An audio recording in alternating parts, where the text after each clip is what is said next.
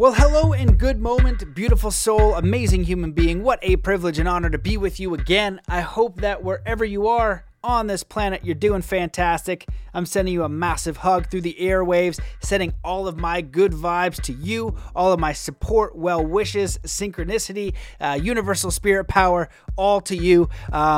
We have an amazing episode of the show for you today. We have Dr. Pasu Paletti on. He has got degrees coming out everywhere. He's a medical doctor. He's a neurologist. He's brilliant all around, and he's also studied ancient yogic wisdom. He is writing a book on mantras and the power of word, and we talk about all kinds of things here. We talk about brain science, mindset, the pineal gland, the neurology of the neurology of fear, the importance of moderation, how to optimize brain health, the importance of diet, why there's 108 energy centers in the body, why mantras work on a DNA level, dealing with guilt, higher consciousness, and inner peace, and so much. That's just a tip of the iceberg. Those are just a few of the show notes I have. So this is a fantastic episode. You are going to love it. And if you do, please take a moment, share that episode. It helps so much. Share on Facebook, tag me.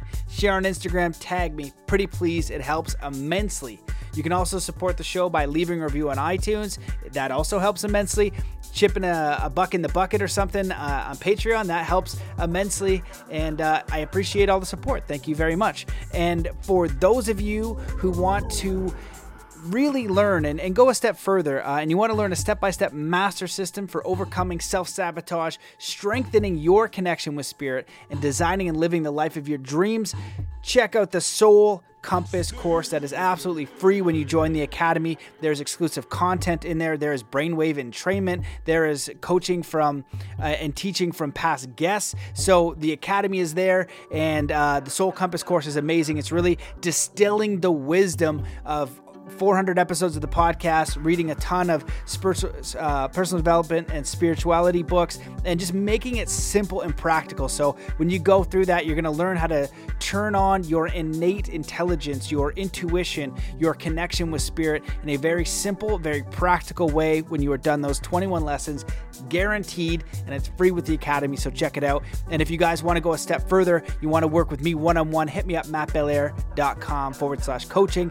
I do workshops for one-on-one. I work with teams and groups. I work with CEOs, and I work with anybody who is committed. And they're like, you know what? I really want to figure out who I am, what I came here to do, and I'm ready. And if that's you and you're committed, all of those scenarios work and would love to work with you. So just check out the website. Let me know what your deal is, how it can help, and we'll make it happen. So I think that's it. Thank you guys so much for listening. Let's come into a state of peace and coherence before we dive in.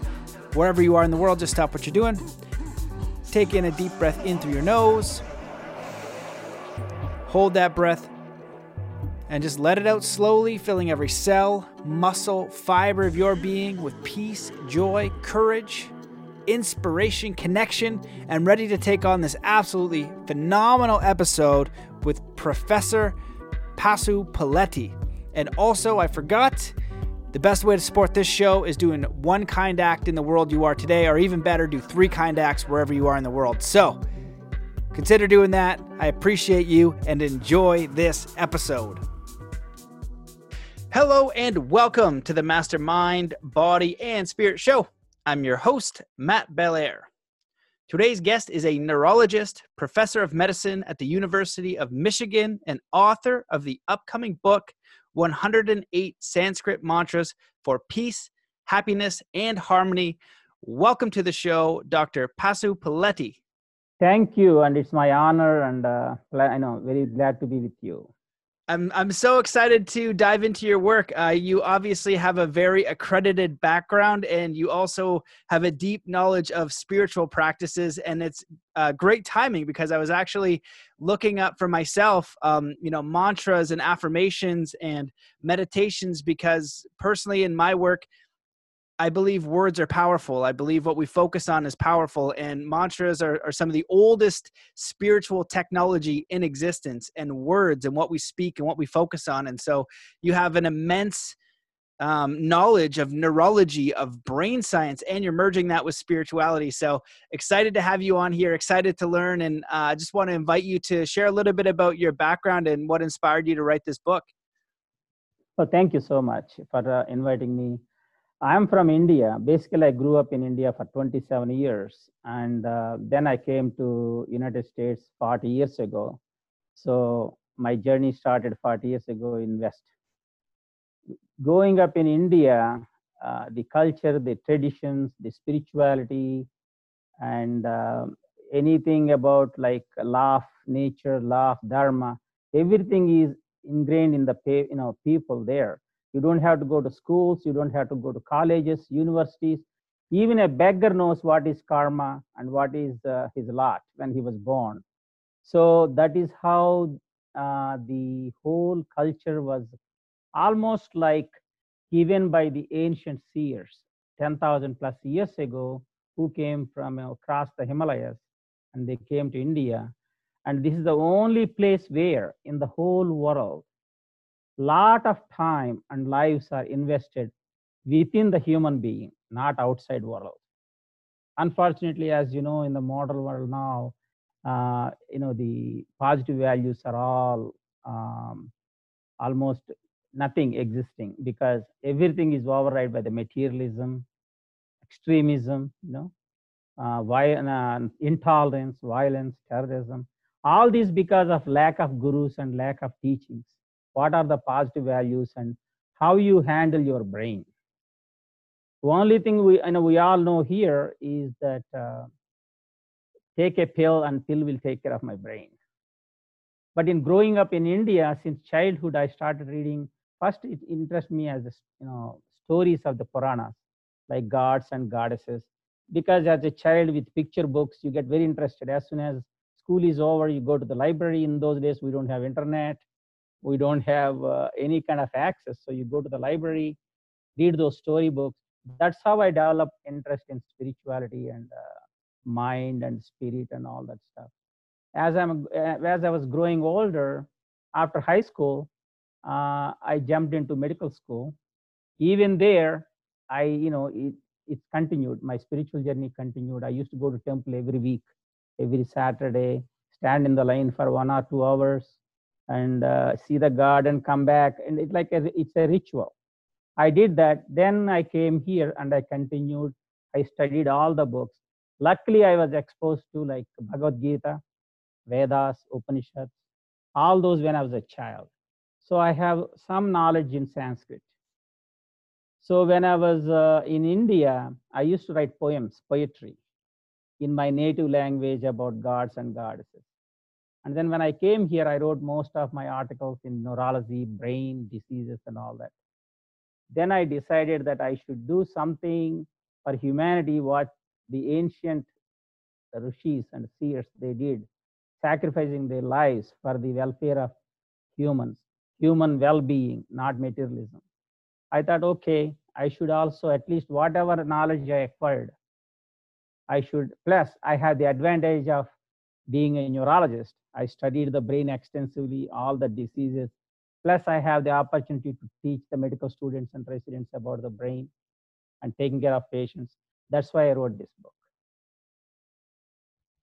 That's amazing. I have the same passion for I don't know, some people call them the ascended masters, or from a Western point of view, I had the idea of just martial arts and brain powers, what was possible. And when you look at, you could say gurus of the East, you could talk about people like Babaji or the yogis. I was always so fascinated at what the claims were that they could do with their mind and body. And from the martial arts standpoint, when I was a kid, I wanted to know how I could break bricks with my hands. And I thought that was a very fascinating concept. And as you get older, I feel like, especially now when you observe the world, being able to handle fear, understand how your own mind works, being pulled in so many different directions and being manipulated emotionally, if you don't have a centered place, if you don't know how to center yourself, center your consciousness, center your brain. And so why don't you start a little bit with the science of the brain and what we need to know to optimize our brain health. And then in whatever order you want, and then move into some of those spiritual practices. And then I definitely want to ask, your views on higher consciousness, what that means and how we can integrate that into our lives, because especially now we need those people to create a centered view in what seems to be a chaotic world. Sure, absolutely. See, brain is a fascinating functional organ, in the whole body, and it has the capacity to accommodate anything, good, bad, ugly, whatever it is. The reason being that the brain has, at least if you look at the top of the brain called cortex, it's like a 14-inch pizza, flat pizza covered all over the brain. And it's like multi-layered, and it has billions and billions of neurons, the nerve cells, and their interconnections are like trillions. You can imagine how fast it's much. As you know, brain is the one, man is the one invented the internet and computer and all that stuff. So it came from our own brain. So brain has the flexibility, possibility, and endless energy. Because if you look at your body, you have your body with your organs and senses and all that. Then you have your main functioning thing in the brain is the mind, and then you have emotions, and you have energies. The whole problem is coming from not able to harmonize and organize your thoughts in your brain. That is probably the main culprit. I can look at it as a neurologist. The other thing is that not just because a neurologist, as a educated person, you know that ignorance is the root cause of all the problems in the world. Why did I say ignorance? Because ignorance is compared to darkness. Why? Because in dark you can't see anything, right? Even if something moves, you think some snake is crawling on your feet, and you get scared and anxious, nervous. Your heart rate goes up, you sweat. And if you turn the light switch on, with the light, you know what is going on. So that's why knowledge is compared to light. That's why the gods and goddesses are called divine, means light. How the brain, as a neurologist, I tell my patients also, don't ever think that it is a dead end. Even when I started practicing in like 1988, when I started seeing patients with strokes, I used to tell them, a physical therapist used to say, oh, I think we did enough physical therapy. I think that's it. Or when I send a patient who had a stroke 12 years ago with hemiplegia, paralysis on one side, they call me and say, why you send this patient? He's already had stroke 12 years ago. I tell them, nope, brain has the capacity until you die. That is the key for anything. All these meditations, yoga, mantra, pranayama means in the breathing exercises, all these things are basically tools you are using to make yourself pure or clear, because you need clarity of the mind, purity of the mind, and clarity of the knowledge. All these lead to that. Once you have a purity of the mind, you have inner peace. That inner peace is your bliss. So how does this work? Basically, your cortex is the one that is doing all this work. So the pranayama and your meditation, your mantras, everything, basically you are diverting your thoughts, because mind is nothing but flow of thoughts, like a river flowing constantly, right? The water is flowing constantly. Mind is always this, somebody says to me, oh, I can control my mind. I say, your brain, unless you are brain dead or you are dead, you can't control your mind. All you can do is you can divert your thoughts in a positive way, in a positive direction. Then you can use that full potential energies you have within the body, you can invoke them. And is it true scientifically? Absolutely.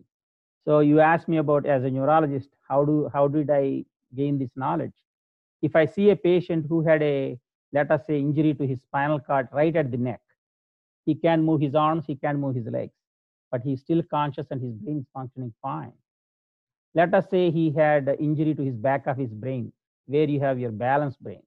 That is also, we call it small brain, and it has like 69 billion nerve cells. It's a wonderful brain. You are a mountain climber, climb the mountains.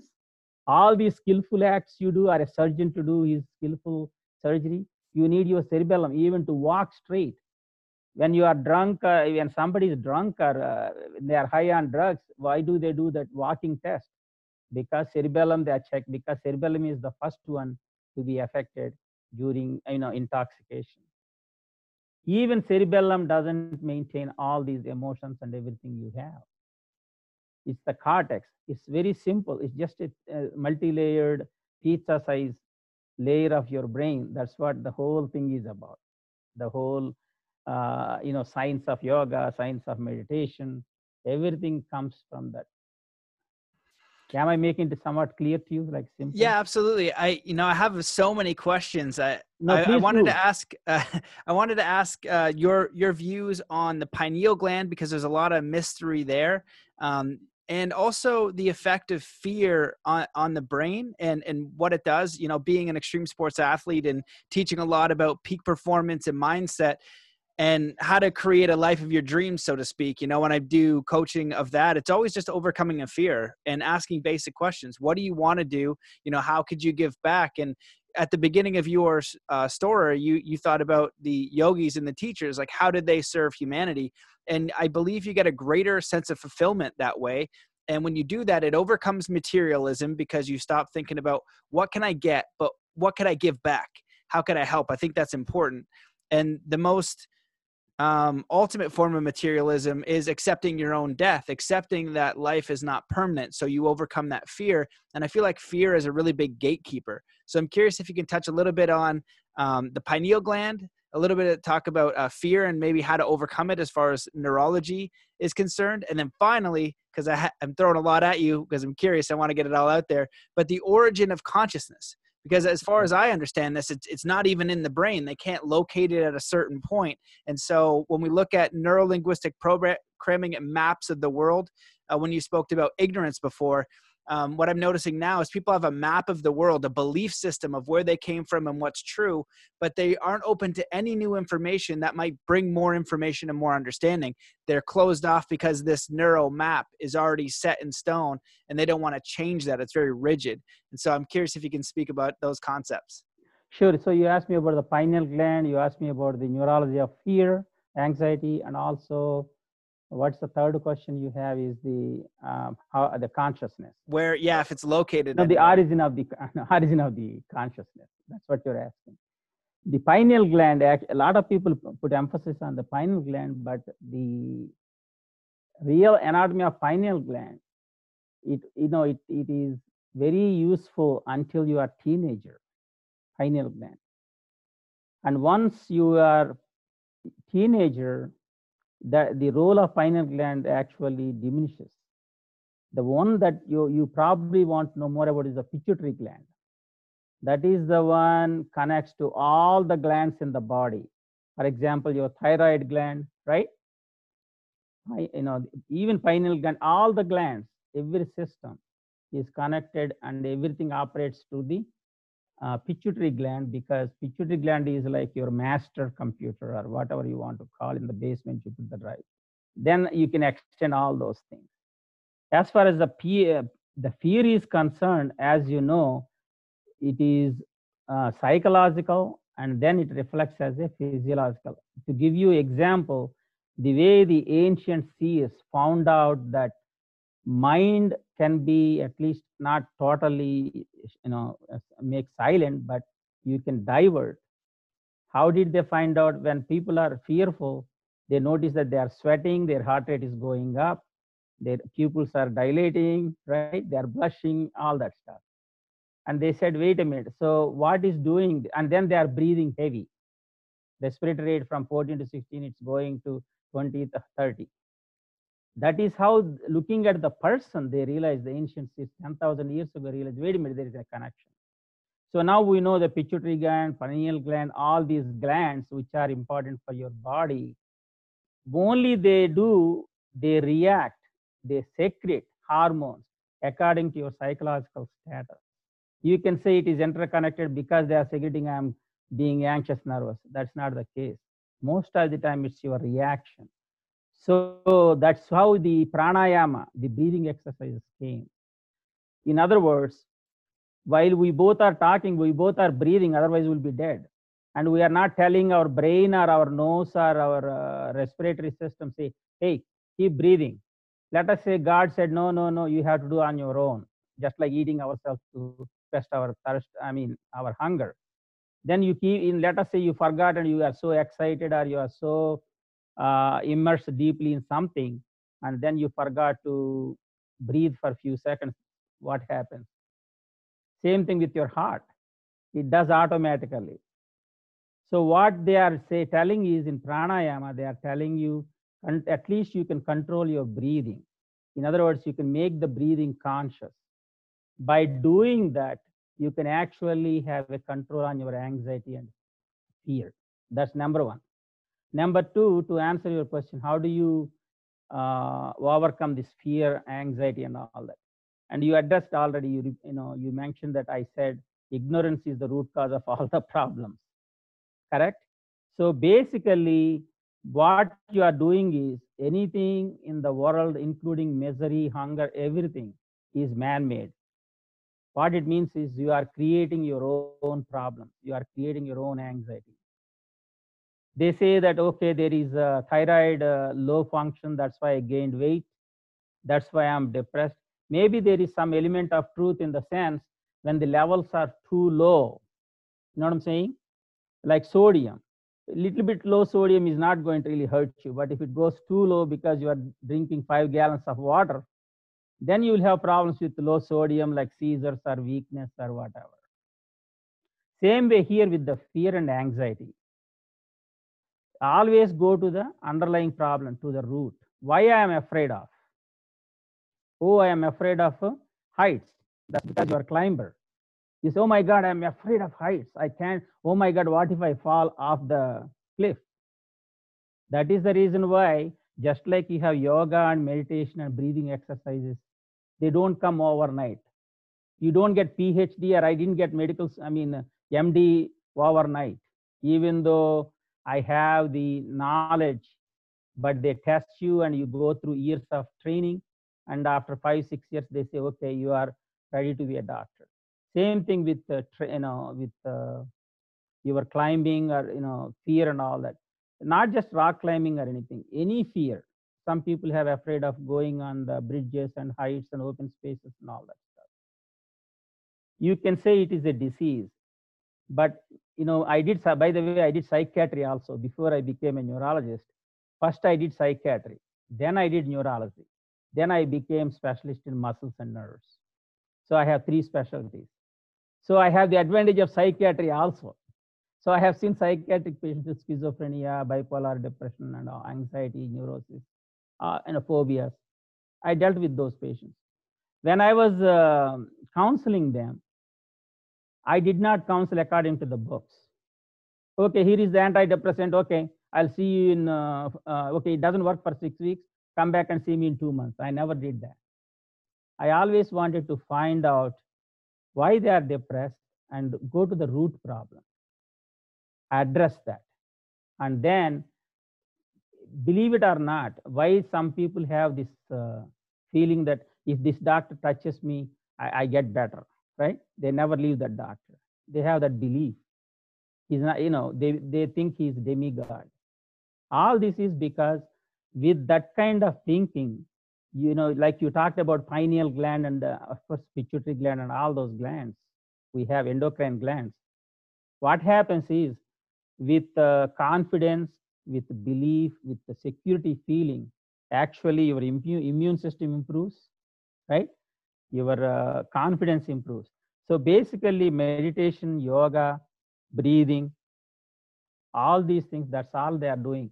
They are laying steps for you to climb the ladder steps, to climb. So same thing with your mountain climbing.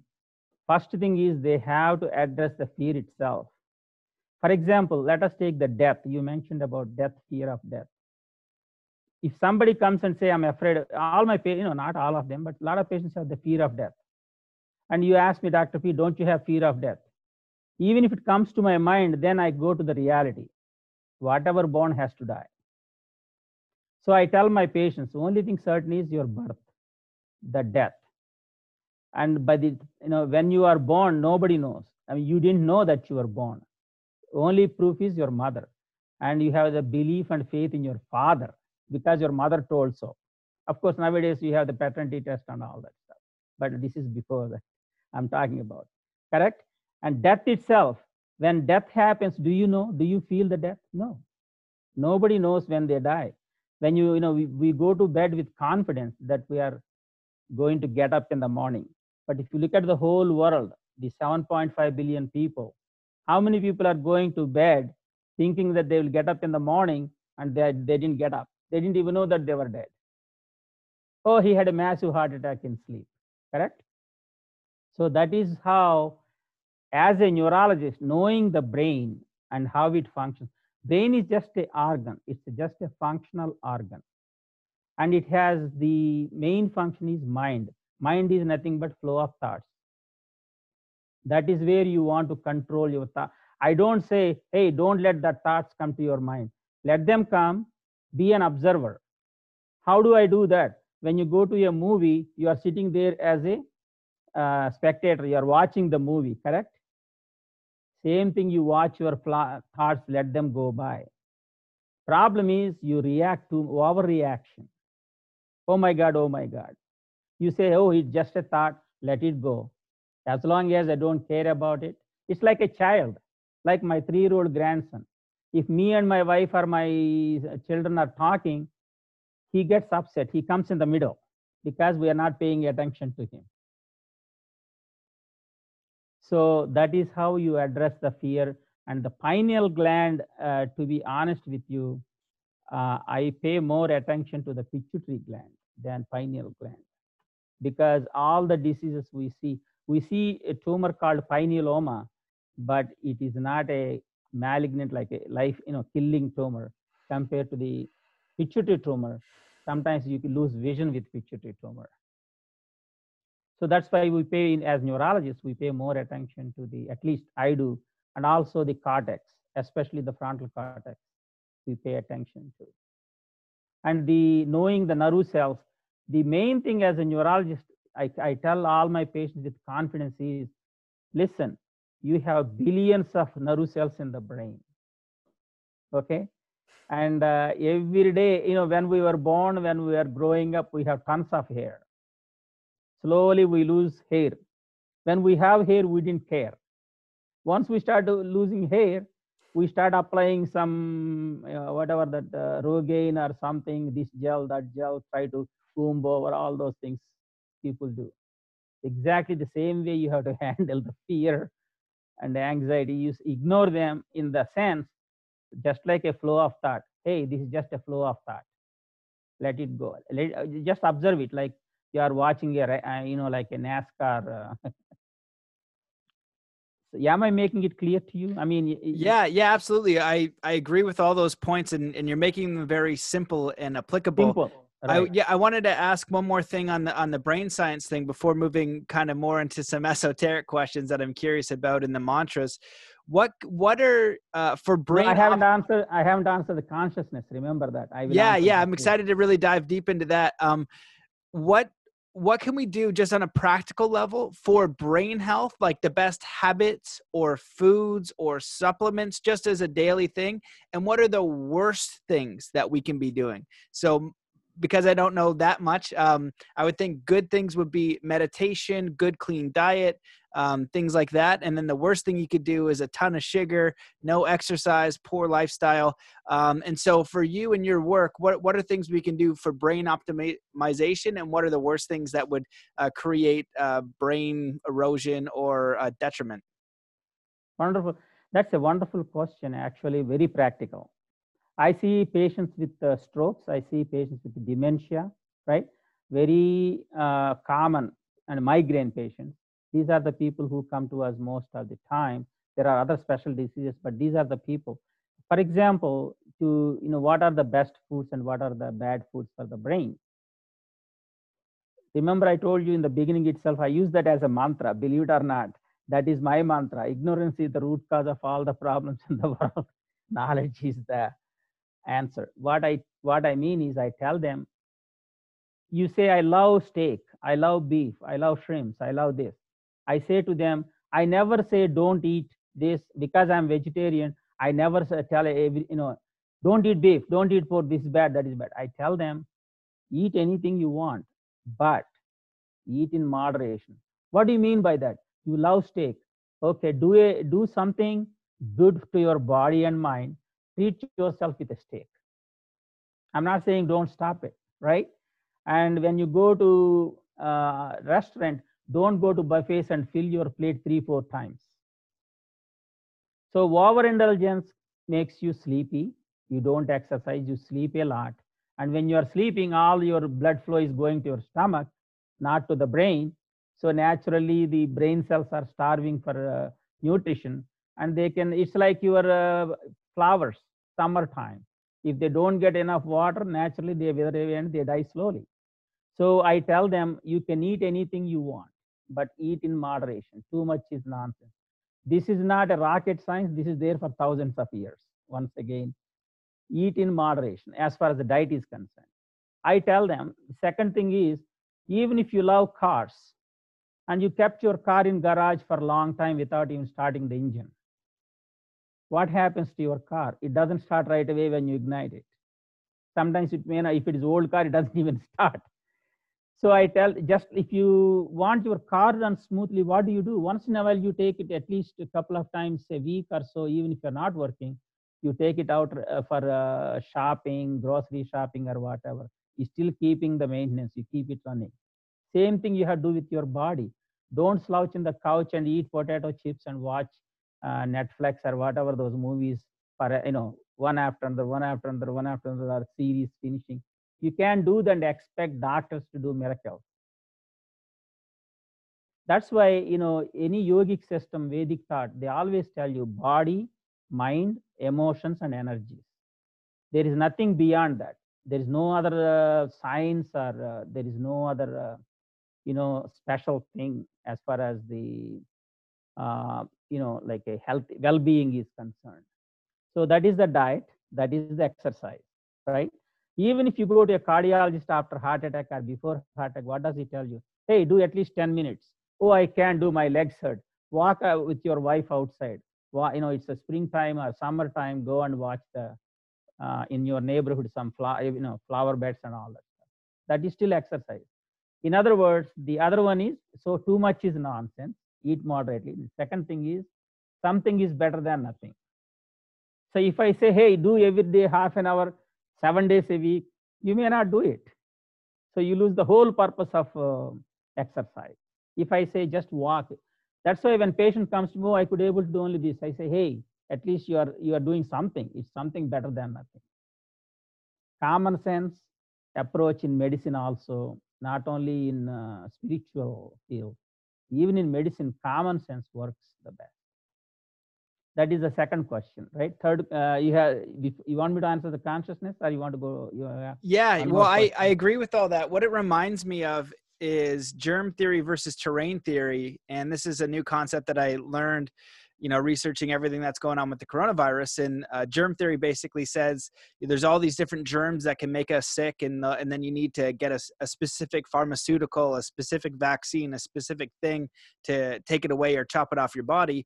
And terrain theory is more about the terrain of the body and how you take care of your body. And it's everything. You can see it. I'm sure you've seen this. And I'd love your feedback just to confirm, but a healthy person may be in body and mind, but maybe they're body, but in diet, but they're so toxic in their mind and their thoughts, something happens maybe to their heart, something maybe happens to their lungs. And so it really is a synergy of the body, the diet, what you put in there, and your emotional well-being. And I feel like that is probably where 90% of disease comes from. And when you look at our world today, most people aren't taking, not most, but many, many, many people are not taking care of their body. They do not use moderation. They're not exercising 10 minutes a day. And you go to the doctor and you expect them to make you better. Well, this is a result of you not taking care of anything that you're doing. And if you are taking care of those things, if you're taking care of body, mind, spirit, at least a little bit, the chances of you getting ill are much, much, much less. And if you do get ill, your chance of recovery is much greater through using the exact same thing of common sense.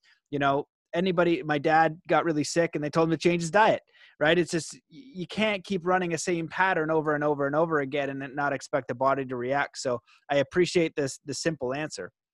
Well, the further, the simple thing is you are what you eat. Very simply, you are what you eat. So if you put too much toxins into your body, what I mean is like preserved food. If you look at any food you buy in the supermarket, if you look at the labels and the preservatives they add for one, let us say one vegetable or one meat, unbelievable. And they all cause cancer and all, they're all toxic to your body. But FDA approves to certain amount.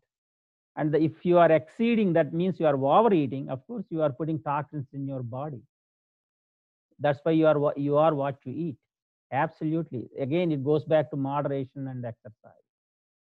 You cannot say, I know this is how yogic, forgive me if I'm not coming straight at your answer scientifically and all that, why I'm still going through, I mean, I'm giving you answers like a ancient Vedic tradition and yogic tradition because that proven to be correct for 10,000 years.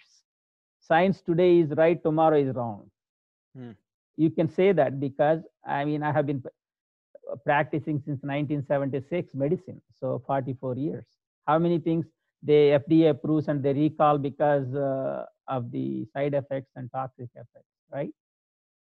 So why I'm saying that is, that's why I'm making it still simple to back to the yogic tradition and Vedic thought, because you have to, for example, they give you in a one Sanskrit verse, you are hungry. Let's say I'm hungry.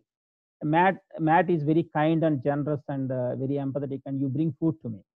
You leave it there and say, expecting that I will at least get up and eat the food so that I won't be hungry. But I'm too lazy even to get up and take the food from the table and eat. So that's why this, the verse goes next step, that somebody else comes and puts some food in your mouth. At least you have to chew and you have to swallow, right? You know how we see Homer Simpson's episodes.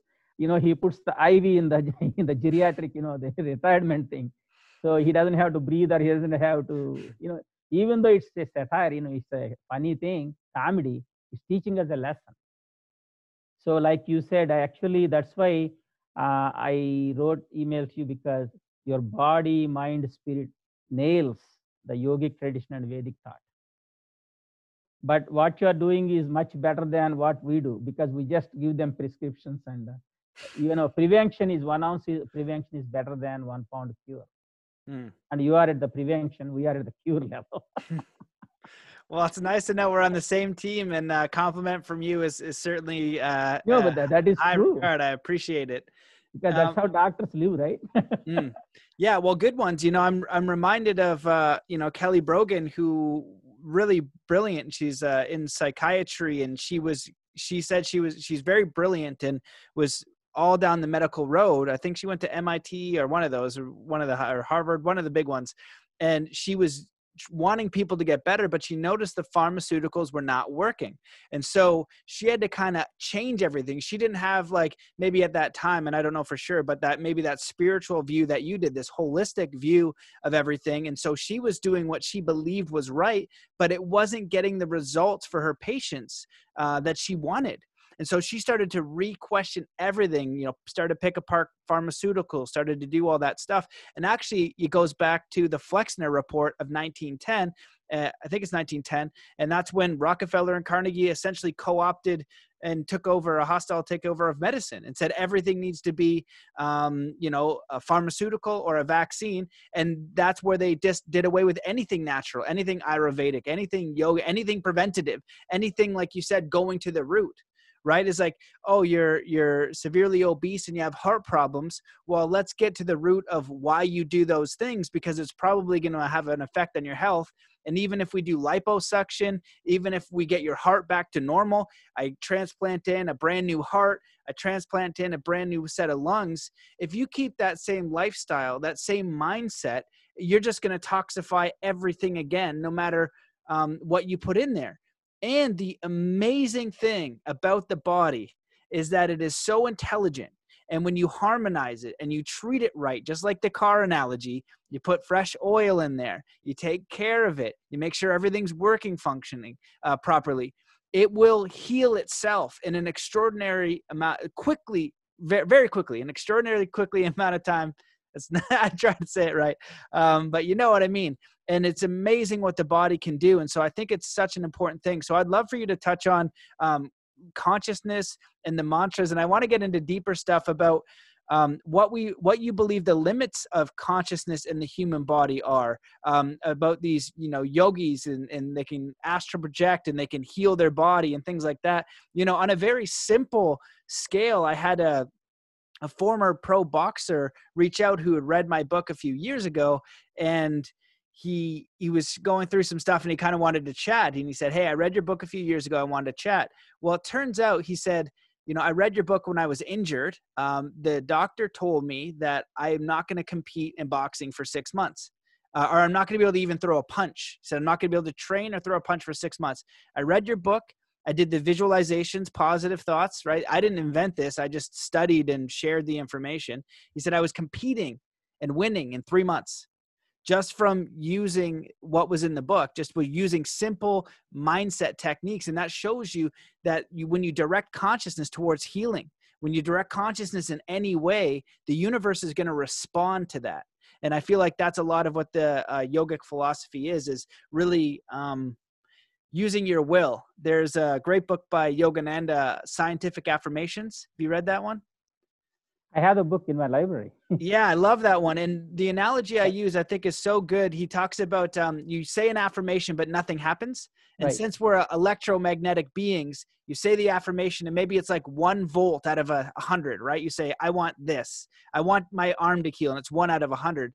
But he goes, when you are a spiritual being and you have will and you're connected to the whole universe, if you imagine a mother whose car is tipped over, right? She doesn't think about how strong she is. She Right. goes Yeah. over there, and with all of her will, with all of her being, with all of her intention, she moves the thing, and it's happened. And there's recorded times of this. It's supposed to be impossible, but that's that willpower. And so if you were to take and transfer that will to your healing or to your service or to your passion in life or to what you want to bring to the world, now you're engaging in that universal force, that what I perceive to be a higher consciousness, this spirit, this power that is in every single one of us and accessible by every single one of us. Oh, absolutely. I think you already know the answer for that then.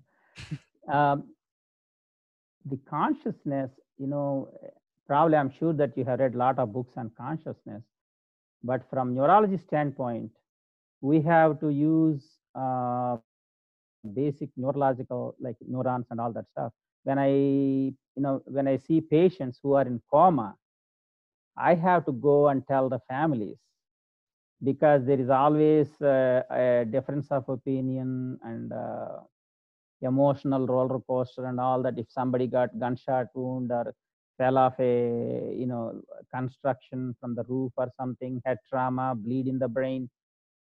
So we neurologists have to understand consciousness at the cellular level, then our spiritual. But it turns out to be what the yogis and Yogananda's book and the so-called will and all that stuff, the higher consciousness, they're all interconnected literally. Only thing is you are using different terms. It's like classification. Whether you just say Easterners, Westerners, or you want to say again Europeans, Caucasians, this and this is all our mental diarrhea, literally, because basically the fundamentals are always same. When you talk about consciousness, in simply put it, not making it complicated, being aware or awareness, that is consciousness. What does it mean? You are aware that you have a body. You are aware that you have thoughts, emotions. You are aware that there is beings and there is a world around you. That is what consciousness is. And when you are subconscious, that means the pre-consciousness. When you are dozing off or when you are trying to go to sleep, you go in and out stages. That is not really awake. You are not in deep sleep. You are in between. And the unconscious or coma is the one where you have some kind of trauma, either injury or toxins or whatever happened to your brain, so it shut down. So these are the three for everybody, correct? All the beings. But then they talk about this higher consciousness. So the moment you say supreme consciousness, super consciousness, pure consciousness, higher consciousness, automatically it becomes mystic. Wow, there is something out there. How do I get it? That is a human tendency, right? That's why we are different from animals, because of the curiosity, creativity, interest to know this and that. That's what makes humans. So when you say higher consciousness, actually we all, higher consciousness is something you transcend the consciousness. So higher consciousness is what you already experience every night when you go to bed. You have the alert state, which is daytime, or unless you you are an old person and take some naps, daytime naps. Otherwise, you are awake during daytime, and then you go to bed and you sleep, and then you dream 90 minutes. And then there is a period early in the morning, at least 1 or 2 hours you sleep and you have no idea what you did, you have no clue. Then next day morning you say, aha, I slept very well, and you are so happy that you slept well.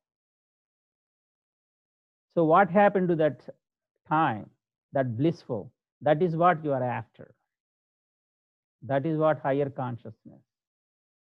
There is nothing beyond blissfulness. Because the universe versus you, if I give you a paper and I put a dot there and I say where this dot belongs to, you say to the paper, correct? And if you are sitting in your room, there are walls and there is a neighborhood, blah, blah, blah. And if you to look at the whole thing, it's a Earth, and it's in the solar system, it's in the universe, it's in the galaxies, Milky Way, and so on and so forth. So what yogis and the Vedic text, scriptural text did is that you already have that energy within you. All you have to do is invoke it, energize it. That's all they are saying. It's not dropping from the sky like a, something special. It is always within you. That's what Yogananda, any enlightened guru, teacher tells you that. Only thing is you have to tap that energy. Ancient seers, they always looked inside for the well-being of the humanity. They did not look outside for materialism and so on and so forth. That's how they imparted this wisdom and their knowledge to us.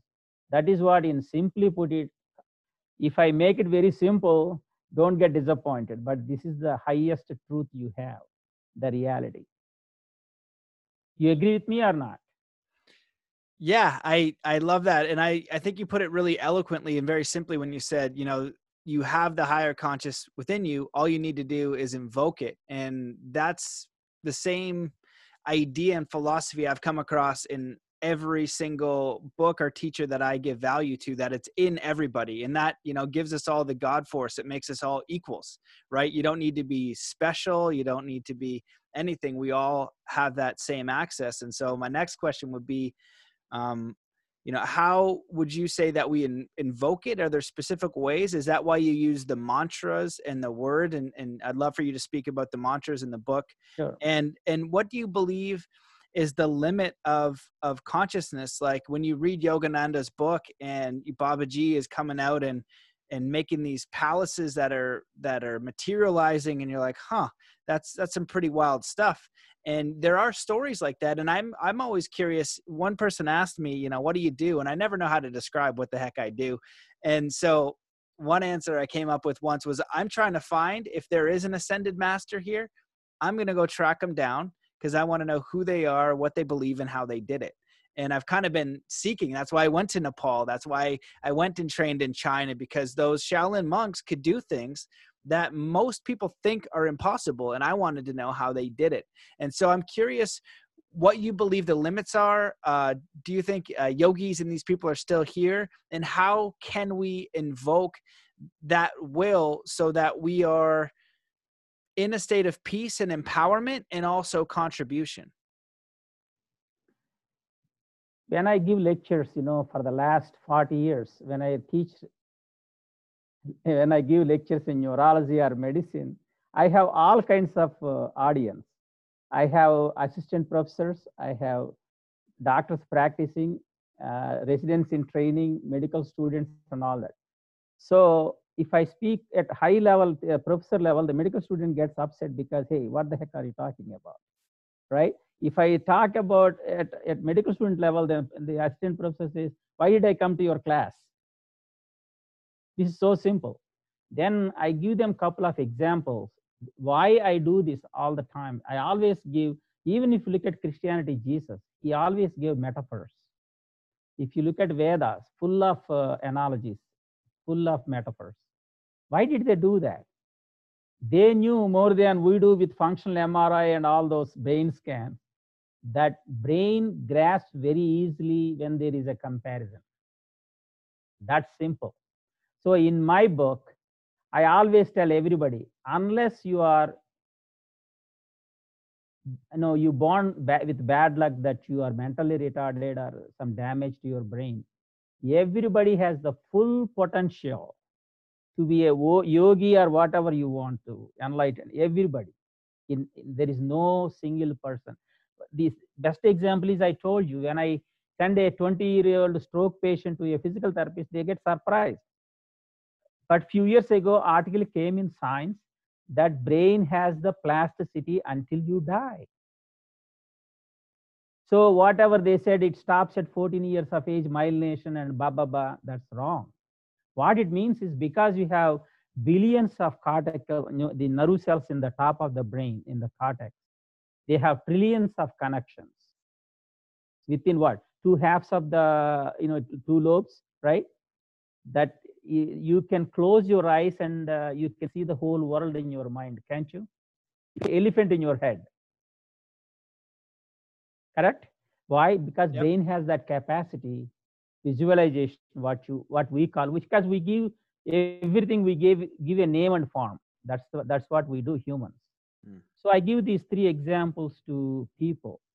So the first one I already told you, that brain has the plasticity forever until, that, right? Even when people die, the hair grows for a few more days. And at the same time, you have to realize, oh, hair goes everywhere in the body. True. But how come your eyebrows grow everywhere else until you are 100 years old, but not your eyelashes? Because God knows if they are too long, you can't see anything. Darn thing. So this is how I give examples to make them understand, because you are talking about these people can build something with thought or mantra and all that. The second example I give them is Ramakrishna Paramhamsa. You probably heard, the highest saint, enlightened person in our culture. One day, a person like me came to him and boasted that I am this great, I am that great, and I did all my life. This is for your question, answer, because you are asking, is there a yogi in the world who can, they're called siddhis actually. Siddhi means who actually accomplished making those, has the powers to create something or bring something out of, like a magician. So he goes to this Paramhamsa and he tells him, I am this great, that great, and I can walk on the water. And Ramakrishna Paramhamsa said, how long it took? All my life. Now I can walk on a water. And then he didn't say anything. He gave him let us say in our currency, dollar. Told him, here is the dollar. There is a boat person. Give him the dollar. He will, he will cross you from this side to that side. You wasted all your life. This is very important. See, when you are asking about siddhis. Am I right? The other example I give them is, we all went through high school. Of course, I went through medicine. In high school, we did the chemistry experiments, acids and bases. And you have the pipette and you have this, you do so carefully, one extra drop, it becomes pink, the whole solution. The tiny drops makes the whole thing different. So to answer your question about the mantra, Why it doesn't work for everybody nowadays? Why it did work 10,000 years ago? Why they even in Christianity in Jesus' time, or even in Muslim, Islam, or anywhere, how come they say that Moses talked to God, or Jacob talked to God, this Isaac talked to God, Abraham talked? How come we don't talk to God? Question comes. This is the same chemistry experiment is the key. What it means is the mantra, does it have a power? As a neurologist, can I say there is a power or not?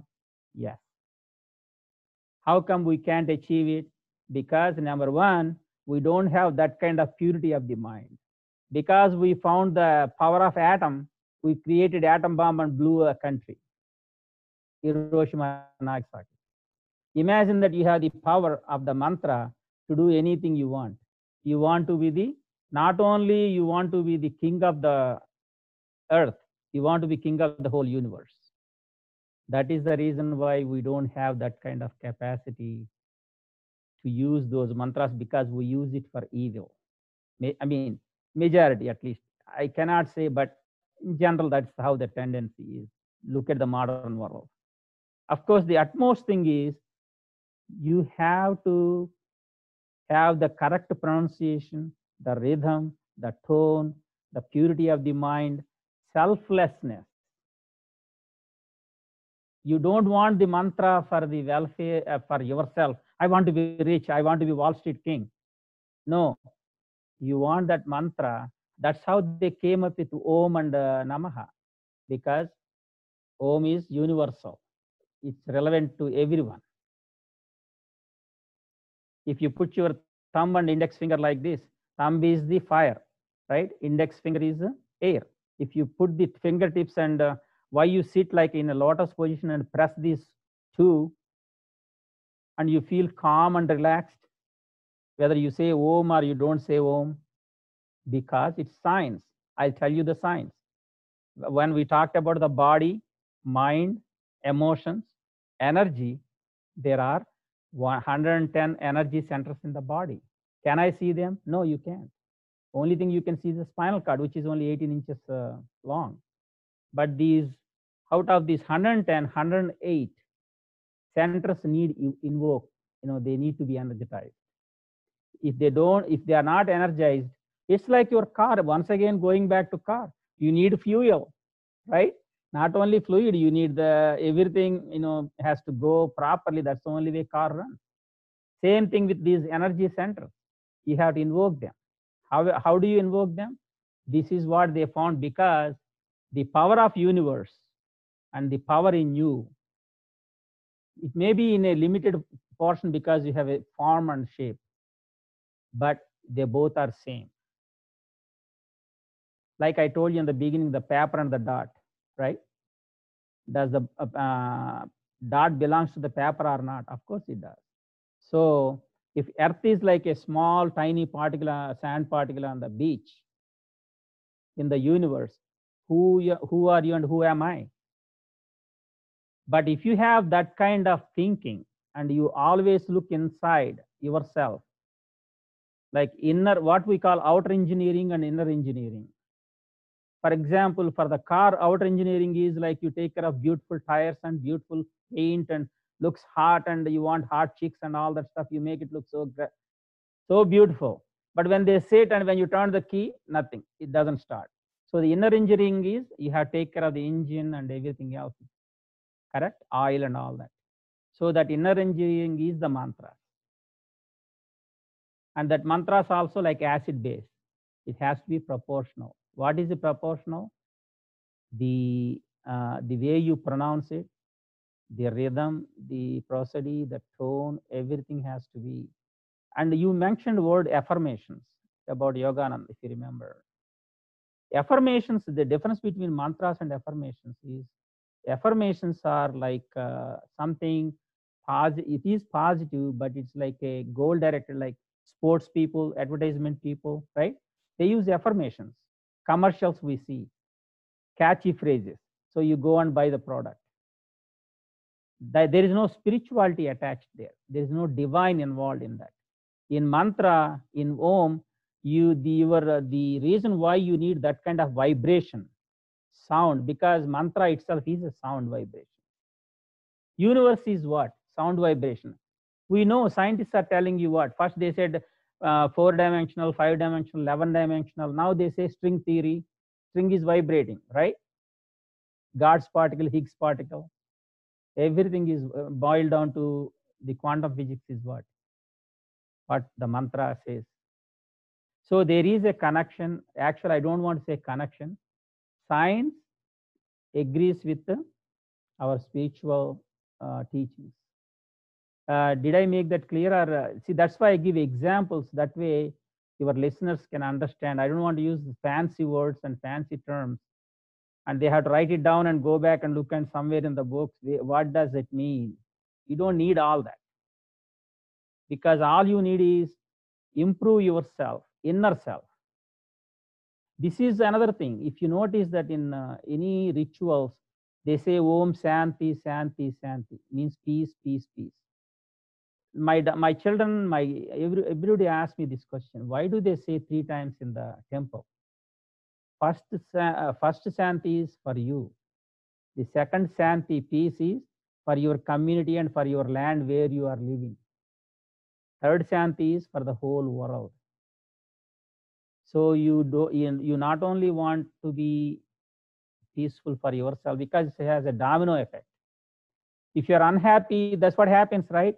A guy who was fired in post office, next day he comes with a gun and he shoots everybody. So you need peace for individually, for community, for the country, for the whole world. Because you can't have a mansion surrounded by all poor huts, people starving. You can't enjoy. I always tell my patients also, don't give them fish. Teach them how to fish. If you give them fish, they eat for a day. You teach them how to fish. They eat for life. So what you are doing is much, much bigger than, it depends on which sense you are looking at. What I mean is you are doing the preventive aspect of this. I wish if I become the health minister or whatever it is, I like to have preventive clinics, not prevention, birth control, this. That's not what I meant, prevention. Like what you are doing, especially mental health. You asked, you said the connection. Mental health has connection with the physical body. Why? Because as you know, stress, anxiety, depression, anger, right? All rage, road rage, all these lead to what? They release catecholamines, right? Fight or flight reaction. And what do? They increase your blood pressure, right? They make the blood vessels hard. You can get a heart attack. You can get a stroke. So that's the reason why if you calm the brain, simply how can I become enlightened, or how can I gain this, super conscious? There is nothing to gain. It's already there with you. Only thing is tap on it. You go to your friend's house, there is a doorbell, doors are closed, you are outside, you didn't text him or anything that you are coming. Either you have to knock the door or you have to ring the bell, correct? That's the only way they know that you are standing there. People ask me all the time, you say this much, but how it is helpful? There is world, the whole world, there is hunger. Celebrities, everybody's neurotic thinking is what? Hunger, world hunger. But they have planes and all that, doesn't matter. They want to do commercial about world hunger. Then I have an answer for them, and I'm sure a lot of yogis also tell you the same thing. Everything is man-made, means you create your own depression, you create your own anxiety, you create your own fear, nervousness. It's not coming from outside. They are there for your senses to observe, that's all. Everything is created by you, anger or anything, right? If everything is created by you, even if there is outward intervention, if everything is coming from you, unless you redirect those thoughts, the flow of thoughts, that is to some other positive way. You don't have to say I am this, I am that, I am that. Just visualize or think the reality. Let the thought come, let it go. So they have to experience the inner self. That's what the Vedas and Vedantas say, that self-knowledge, self-inquiry, right? Who am I, what am I, and all that stuff. Unfortunately, even including my children and everybody nowadays, yeah, now in the psychiatry, they have to include a new terminology for the texting. It's addiction now. It's officially an addiction. iPad and the iPad and iPhone and texting and all that. Now they have included that as addiction last year. Isn't it shame that they have to include that as a disease? But disease, even as far as I'm concerned, even for cancer, for example, when you have all these emotions, we talked about the body, mind, emotions. When you have all these negative emotions, what does DNA do to you? DNA has the property of mutation, right? Change. When you have these negative emotions, let us say the DNA is changing. What is it doing? It's creating new maps, new information that may be hazardous to you. What is it called? Cancer. So if you do your mind, yeah, that's what DNA does. And that's why they say a pregnant woman, don't smoke, don't drink, be calm, all this, as you are actually the same, whatever you are eating, the baby is getting through the blood, umbilical cord, right? That's why they say that. Be careful. We know that there is cocaine babies and all those things, alcohol, fetal alcohol syndrome and all that. There is a proof. Same thing with the DNA. Yes, the mantra works at a DNA level, right? It instead of writing all these new information with the messenger RNA and all that, I'm talking about the cellular level for the brain cell. You don't want to, you want positive, because your mind is your software. It depends on what you want to write on it. Oh, I wrote a lot of nonsense. Sometimes you may not know that subconsciously you are writing, you are filling the software memory. What happens? It will have a residual effect. So what happens? You, in your life, you experience those. Instead of that, you sit for a movement. That's what yoga is. See, what yoga does, yoga gives mastery over your body. Means asanas, means positions, right? Like I just told you, simple dhyana mudra, pressing these two, index and thumb like this in a lotus position. And what I say to people, you have a dirty bottle in your mind, just empty it before you sit. Well, it's filling with, first time it may fill with all dirty stuff, second time, third time, fourth time. So the problem is people have impatience. They come to you for one coaching lesson or two lessons. I didn't see any change.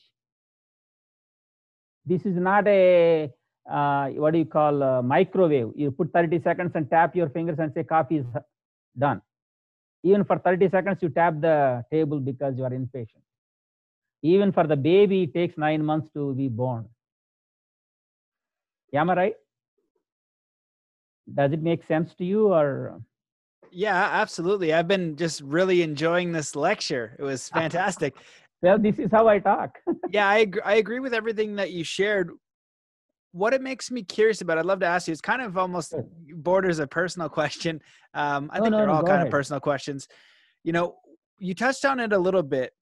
In your view, what if we want to make a difference on the planet? So I look and I see starvation, I see people suffering, I see people in fear, and all these different things, and I want to make a positive difference. I want to help.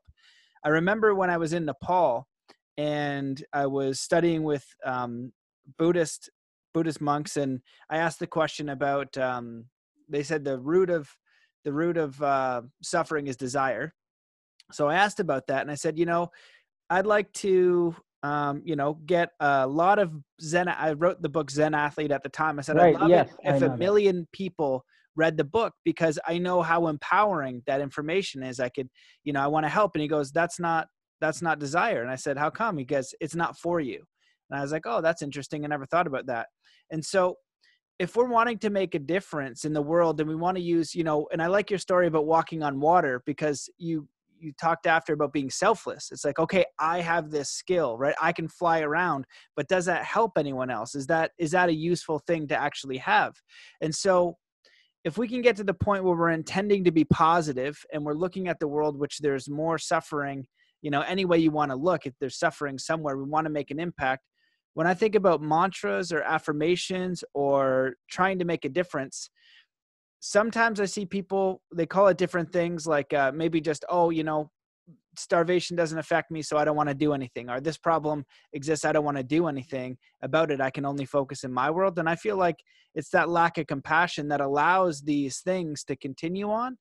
And so from your view, what can we do to move towards world peace, to functioning systems, to making an impact? And also with all of these tools that I've learned, I want to use them to make the impact greater, to make that positive impact greater. And then at the same time, because I'm so ignorant, I don't know these big pictures. I don't, like you said, science changes, everything changes with new technology. The mystery here is incredible. And so I can only intend and hope that what I would like to share is positive and helpful. And I can only hold that intention because maybe in 20 years, they'll say eating strawberries was bad for you. And Matt kept saying eating strawberries or meditating. It's only the intention and the research to move it forward. And so I'm just curious what you think about all that and how we might be able to use these tools to transform ourselves. And then also too, I guess, we're living in the world, and I have a family and I have a daughter now. So only recently I'm like, I've got to figure out how to make this a business. I have to figure out how to take care of myself because it's not just me anymore. I'm fine with the faith and I'm fine with just doing what I can to survive. But now I have a little one and things have changed. And so, I never want to like ask for money or make it business that way. I just want to contribute best. And so I'm curious if you can kind of speak on that and give us your thoughts. Sure. One thing I realized that you are more deeper than what I thought. When I looked at your Gen athlete and your abs and all that, I said, okay, easy peasy, but you are very deep. Well, you said we're supposed to take care of our body. I'm just listening to what you're saying. No, but you are very deep. Okay, let me address one by one. Okay.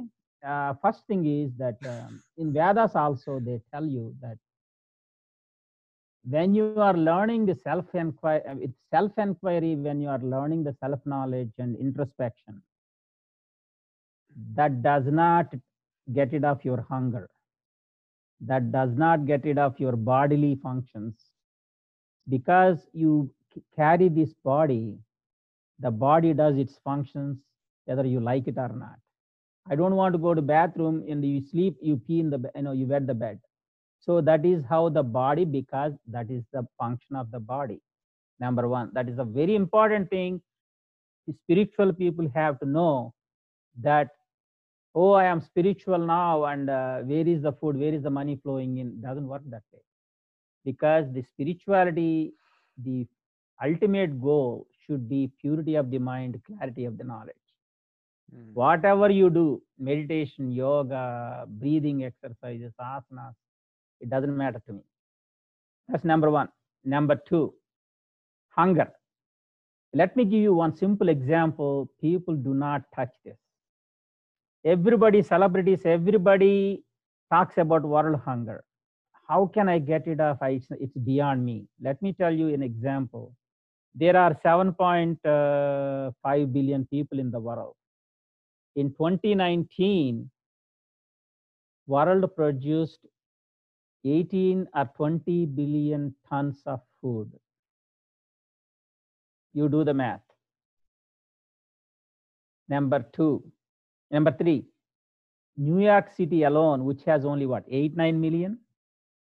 Last year, they wasted 1 million tons of food. Like you are eating pizza, you eat half pizza, and you throw it in the garbage can. Why did I give you that example? That explains it all for the world hunger. What does it mean? We all born with diseases. There is no doubt about it. You may not see them. They are called greed and selfishness. There is nobody you can say, I don't have I don't have greed. No, there is no such thing. Those are diseases we are born with. Okay? And no other animal other than human has these diseases. You look at tigers, you look at vicious animals, snakes, whatever it is. No, none of them have this. If a lion hunts for its cubs and the what lioness and whatever, it eats, the family eats, they walk out, and then comes the jackals and all that.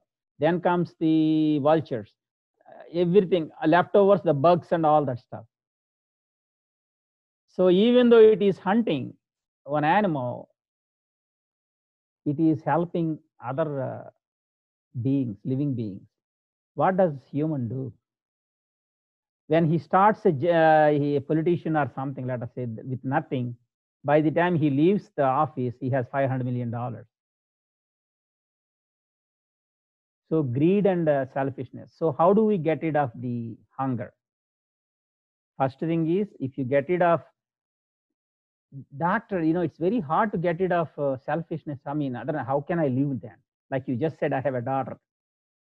Then Vedas also say this. This is where we have to understand the key points of the teachings. Veda means knowledge. Vid means Sanskrit knowledge. So what basically you have to do is, there is nothing wrong with attachment. You don't have to be detached. Then what is the problem? Don't have entanglement. There is a difference between attachment and entanglement. How can I explain simply to a normal folk? It is okay to have a desire. Hey, I want to have a Mercedes, Lamborghini, right? There is nothing wrong with it. But if you work very hard at it and try to, get a good job, whatever way, in a dharmic way, means in a righteous way, you do it. Shastras, the Vedas never say no. So what it means is, if you have a desire that I want to have a Lamborghini, it's okay. But if your desire takes you to the point where, if I don't have a Lamborghini, I will kill the dealer, or I will kill my then I'll get the Lamborghini. That is wrong. See the difference? Did you see the difference? That is how life should be. That is what actually the discriminative knowledge means. Self-inquiry leads to discriminative knowledge. This is how you live. It doesn't mean, Swamiji's, my guru also used to say, they go to, Himalayas, those Hrishikesh and all that, all these Swamijis. So Swamiji goes there and he takes one cave and sits there and does pranayama, close his nostril for 5 seconds, 10 seconds, 20 seconds, 2 minutes, 3 minutes, blah, blah, blah. One day, idiot like me goes there. Wow, this guy is, and he doesn't even talk, the Swamiji. Wow, he must be powerful, so he has some powers. So finally, he goes every day, and one day he opens his eyes and, can I do anything for you? Swami, Baba, and all that stuff. Then he realizes that this guy, so he did the meditation this long, that means he has powers. I want some of it. But he doesn't say that. He tells him, I want to be like you. And he says, okay, come. And this guy comes, then he brings some, another 5 people, 10 people, 50 people. Slowly he says, Swami, there are so many thousands people waiting down the hill. Why don't you please come and just let them see you? So he comes down. Slowly what they do, they bring him from the cave to the town. They put him in a building. Then who controls the Swamiji? These devotees. Oh, you can't go now. You have 7 to 9 visitations. These 9 to 10 people are giving $10,000 donations. So you have to talk to them. See, that is entanglement. You got it? See, I can tell you high level Sanskrit words. What good is it? You have to write it down and go and look somewhere in the Google. What did he say? If I give you life examples, so how do I take care of the hunger? I already told you. So whoever you come across, the thing is, can I change the world? Nobody can change the world. If you look at the history of mankind, there was never peace. There were wars from the beginning of humanity. From the dawn of humanity, there are wars. Why? Because we have those 2 diseases. No other animal has. selfishness and greed. Best examples are I always write in my Facebook, if you look at my Facebook writings, and I even tell my patients, I have been doing this since I was in high school. There are 4 termites for the pillars of humanity, 4 pillars. Number 1 is politicians. Number 2 is attorneys. Number 3 is, the religious leaders. Doesn't matter which religion. Number 4 is pharmaceuticals and insurance companies. Not America. I'm talking about the whole world globally. Why I'm saying that, this is the same example what I gave you with Swamiji in the cave by himself. This is how what happened. So even though you have good intentions, other people don't let you do it. But then you say, how can I accomplish? Do what you are doing. They always say, instead of changing the world, ask yourself, how can I change myself? If you can't change yourself, how the heck you can change the world? If you can't even talk to your daughter, and you are afraid, you don't want to get her mad with I'm just giving an example, not you means you. Oh, don't, if you say, hey, don't do the texting or whatever it is when I'm talking. If they do it, I stop talking. Then they realize, oh, he stopped talking. So then they stop, because that's respect. See, the positive values used to be there all the time, but now they're all fading away. So what can you do? The history shows that more and more technology, materialism, all these progressing in the name of progress. Yeah, they are providing comfort. So we both can talk now. Otherwise, there's no way you can talk to me, I can see you, right? That is fine, as long as you use it for a good cause. That's not what's happening 99%. So what is you're ending up with? Anxiety, fear, depression, fights. You saw, what's going on now with those riots and looting and all that. They have no teacher. Even politicians, why did I say? For votes, they don't mind ruining the other people's lives. That's not the way you do. Because selfishness is so vast compared to ruining. Even if 1,000 people are ruined, they don't care. So that is your answer to your hunger point. To answer your daughter's question, attachment is okay. In other words, you cannot walk away like Buddha did. Gautam Buddha name was Siddhartha. He was a prince, remember, Nepal? And then he was, when his baby was, I don't know, the child, like a year or so, he walked out on his wife, Gautam Buddha. So I know nobody wants you to do that. Take care of your daughter, but at the same time, anything you do dharmically, means in a righteous way, means not without hurting somebody. Like, I'm a doctor, right? I always tell my wife, even a 1 penny I earned honestly, because I can go to sleep, I can look at the mirror and say, I helped this patient. My daughter is, she's going to medical school now, MSU, my youngest daughter. One of her high school friends, she's a nurse practitioner, she texted night before at 12 o'clock midnight, panicking that she has some rash and she couldn't call anybody. She called another friend who is a ICU nurse and she didn't answer. So she called my daughter and she said, I just started my medical school today. And she says, no, I don't know. I'm very panicky and all that. Then she talked to me. I said, okay, she has shingles and tell her doctor to do 1, 2, 3, 4, these 3 prescriptions. You know what I'm saying? So can I save the whole world? No. If I'm a lawyer, I say, no, it costs per hour $500, right? Whom should I send the bill? What is her insurance? I didn't do that. You understand? So you take care of, you in your inner self, and you try to have a pure mind, and you try to live well-being, not to live. What Vedas say, don't just live wisely. Right? Am I right? So can we both, or can we take care of the world hunger? Yes. Answer is yes. But can we take care of all these problems happening? We may not eliminate them, but we can minimize them. How can we minimize them? Once again, I told you in the beginning of our interview, ignorance is compared to darkness. Ignorance is the root cause of all problems. Knowledge is compared to light. In light, you can see everything. Everything is focused. Everything is fine, right? So if we educate your next, at least your listeners or whatever, your contacts, if they do to somebody, it's like views, how many views you get, one to the other, you can subscribe this and that, they do all these things, right? So that is how you can spread the knowledge. Knowledge is the key. You can have million programs with $1 trillion. They did that for COVID. What happened? Nothing. You can read my posts on COVID, about COVID on Facebook. Everywhere I wrote that. What did I say? Every being has its own lifespan. It will take its own course.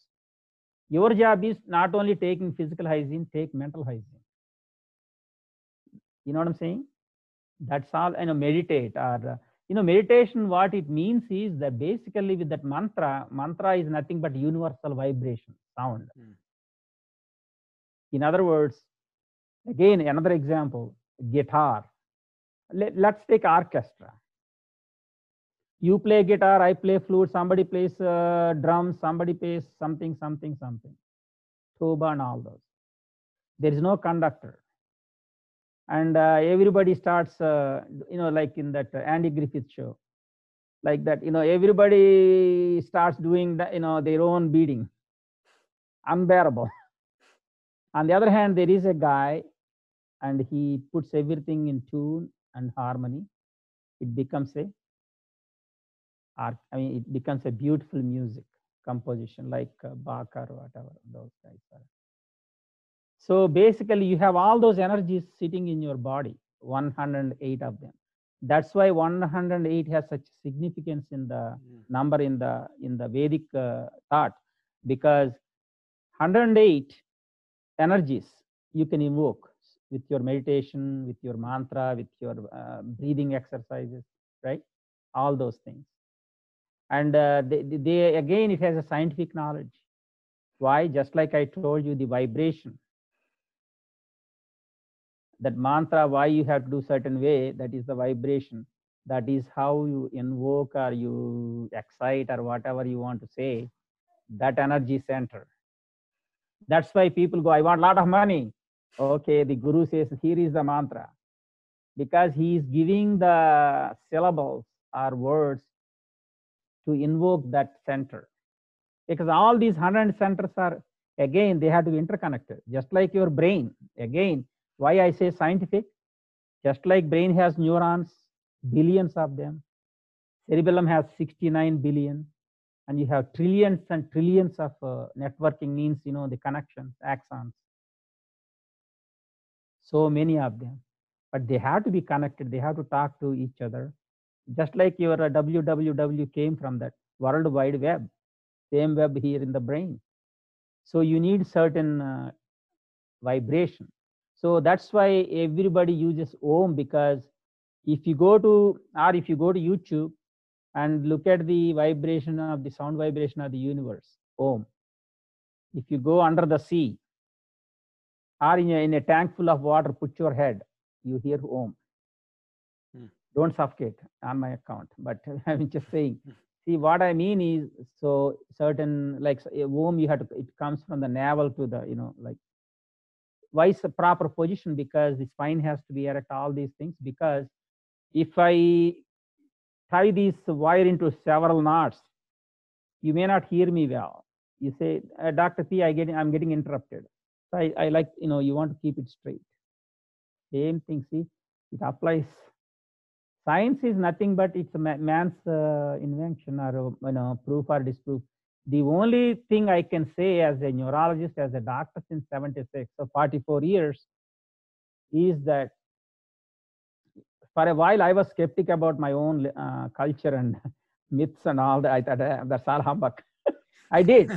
I'm telling you, because I was reading body, brain, anatomy, pineal gland, pituitary gland, all those glands. I said, hey, these are a bunch of humbug. Now, whatever I read science articles and nature articles and all those things. Now, what they are saying is what the spiritual seers said 10,000 years ago. Nothing has changed. And they said without any electron microscopes or telescopes, there's no Hubble scope for them to figure out the stars. Am I right? So, but science, even though they can reproduce, you come with a, there is a thought in you, like even I think even you have a thought and you make it an experiment, you fail, somebody else proves it, then 10 people do it, it becomes, but still it is a theory. Big Bang is just a theory. It's never a fact. It's a theory. It's like electing a president. He doesn't get 100% votes. Sometimes he gets only 42%. That means 58% disagree with him. But still he is the president of the country. Am I right? Same with theories. But so today what science tells tomorrow is probably not correct. Because if you are smart enough, you say, hey, wait a minute. That's wrong. On the other hand, whatever 10,000 years ago they said without any these instruments, tools, still correct. So that's what made, plus I read the neurons and all that stuff. That I said, no, I was a fool not to understand, because it's ignorance. Basically, knowledge is always there. You only shed your ignorance, just like a snake.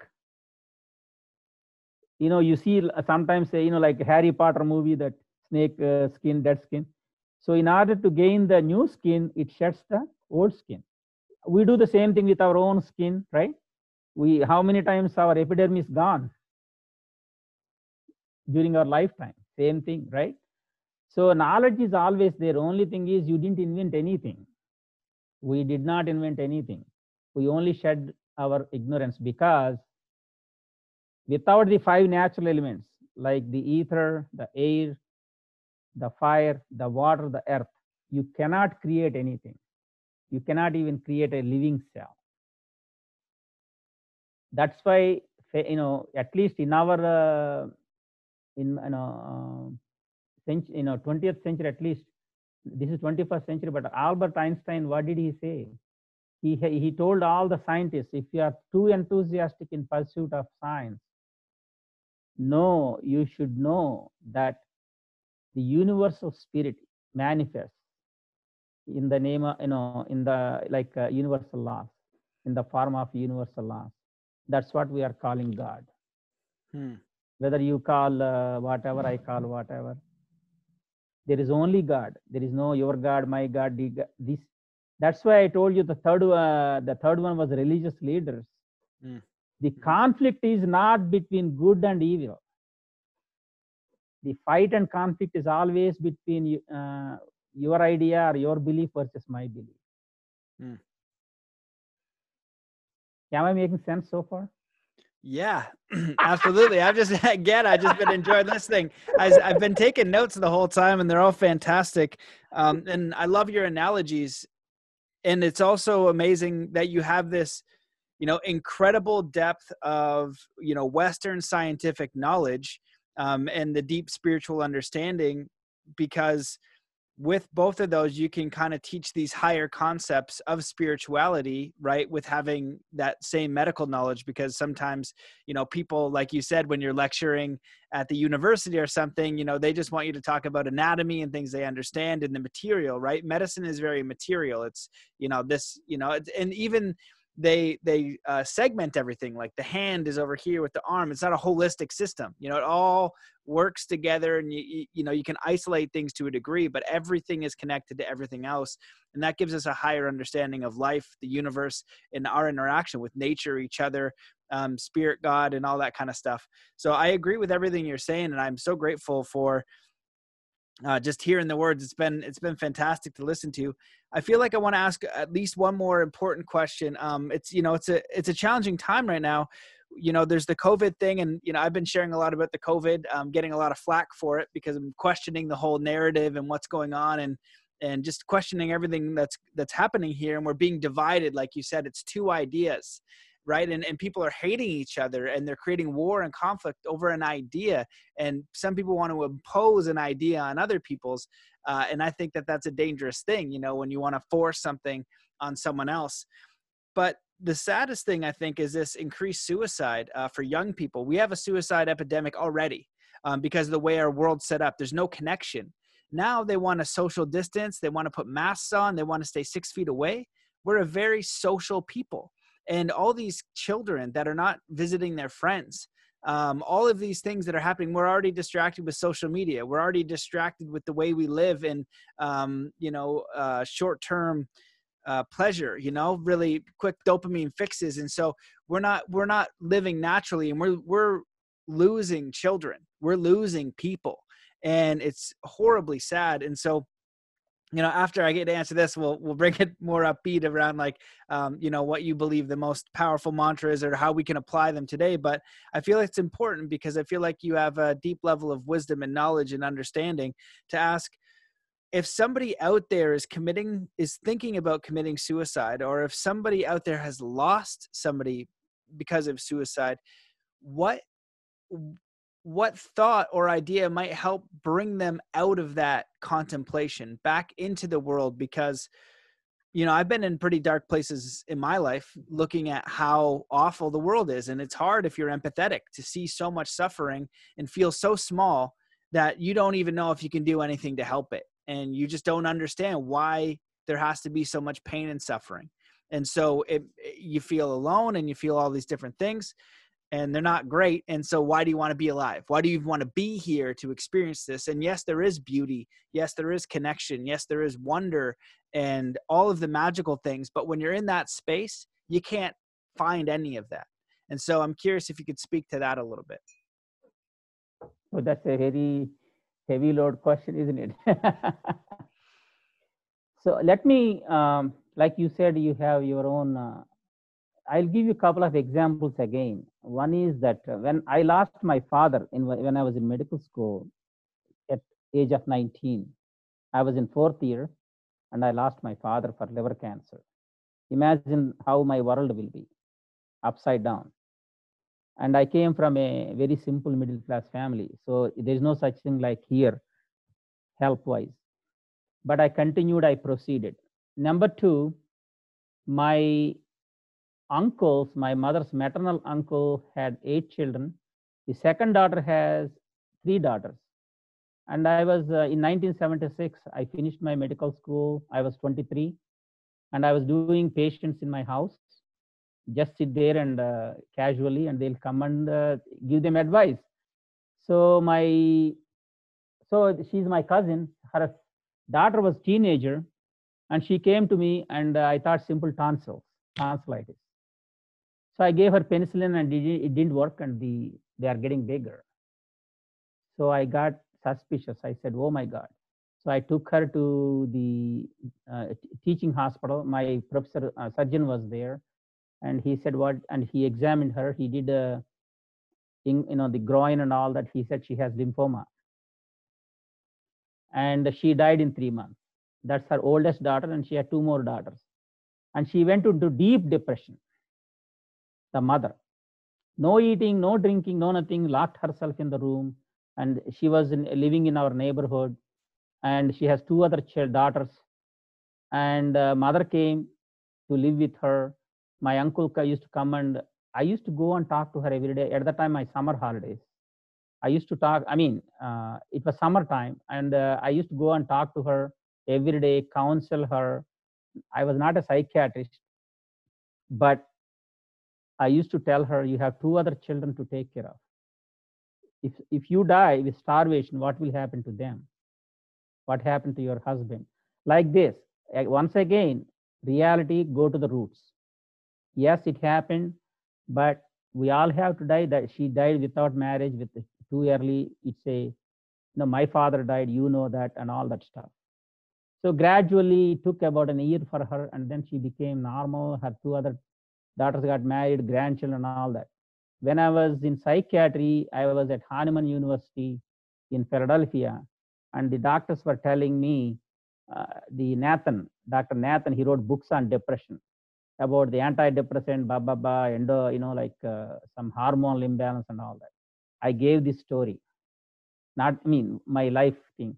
And I told him it's not all pills. Remember, I was only a first-year psychiatry resident.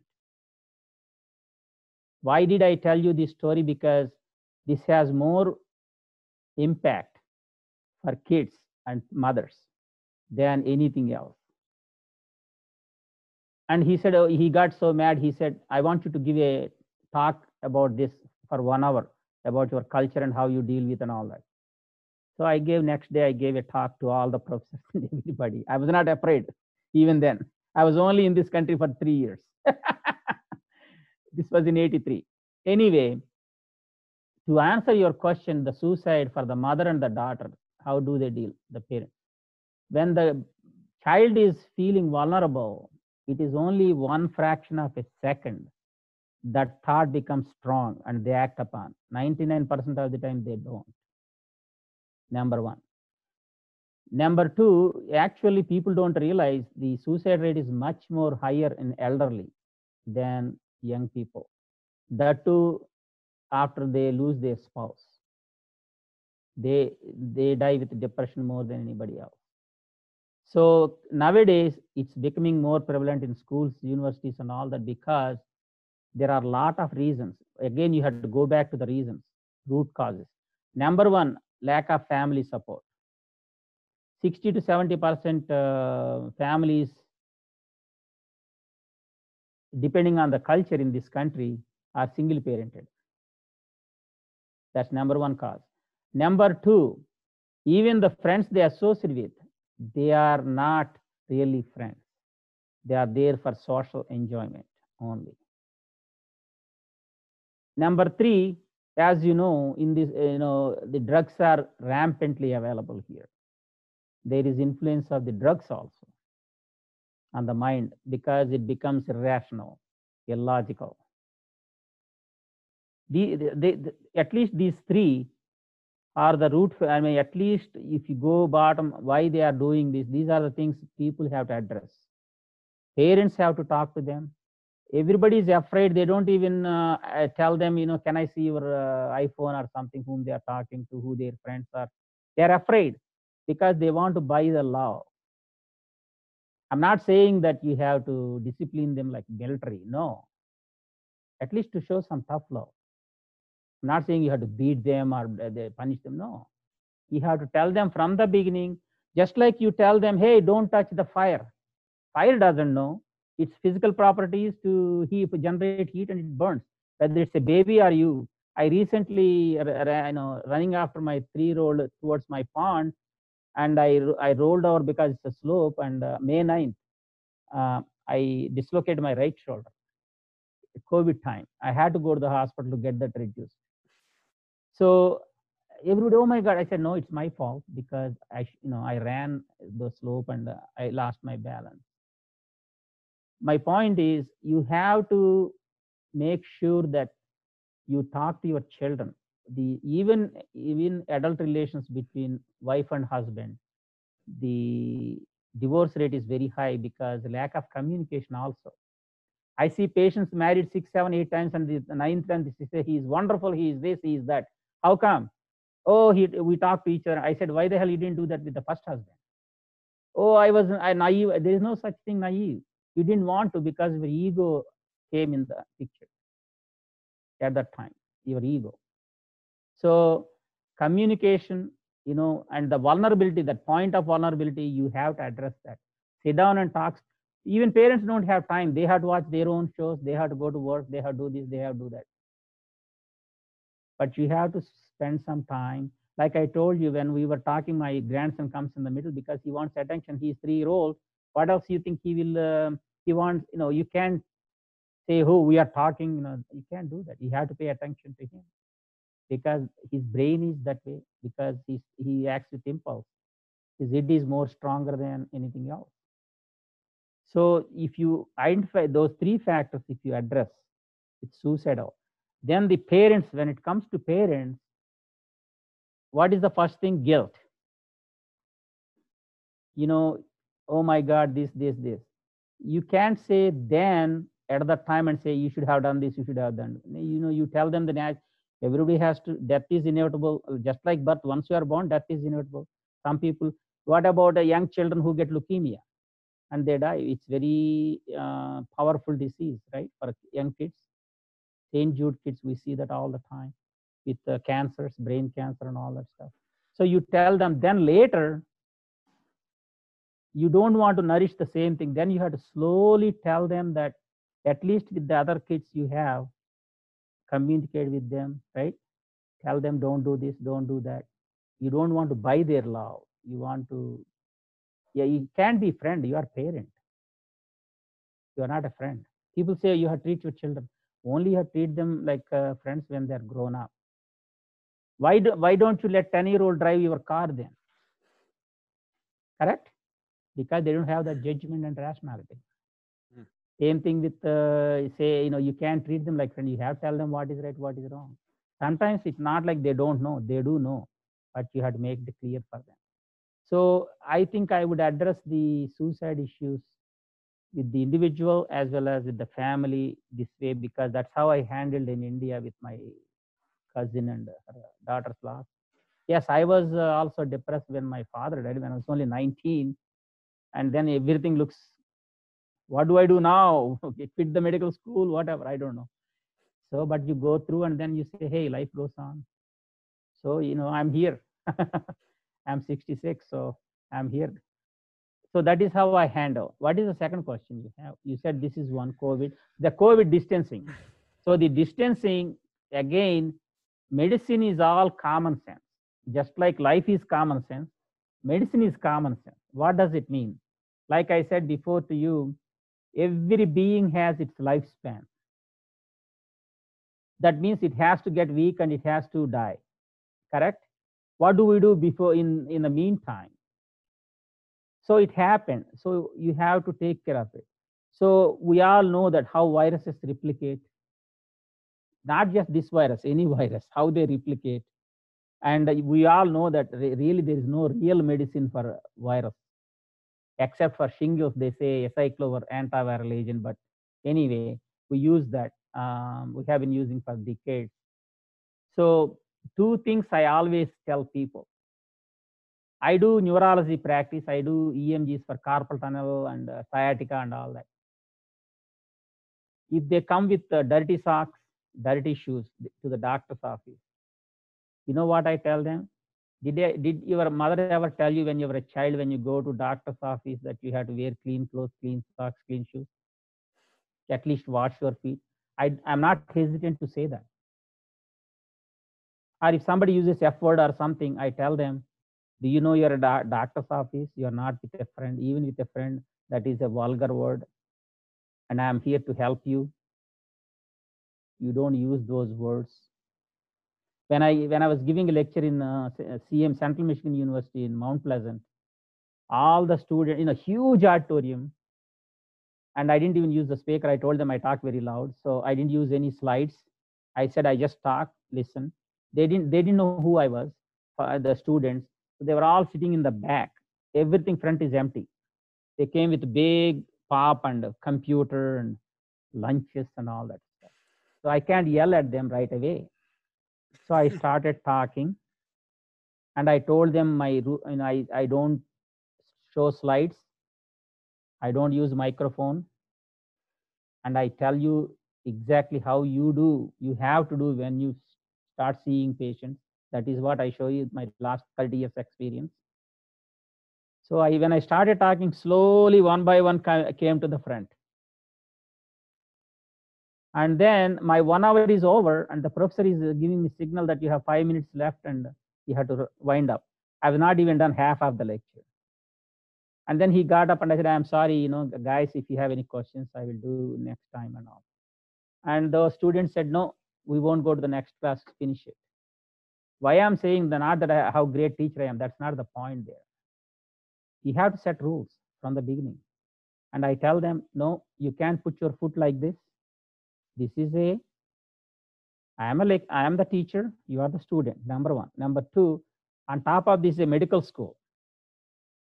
You have to show the highest standard of dignity and respect. Put your legs down. And the assistant dean sitting there, and my wife came to visit, because she has to drive me 2 hours from Grand Blanc to Mount Pleasant. So she was sitting in the back and they were scared. Oh my God, no teacher says like this to students. And he's telling them to put your legs down and all that. And at the end, I told them, you cannot learn anything without discipline. It doesn't matter. It's not education, anything.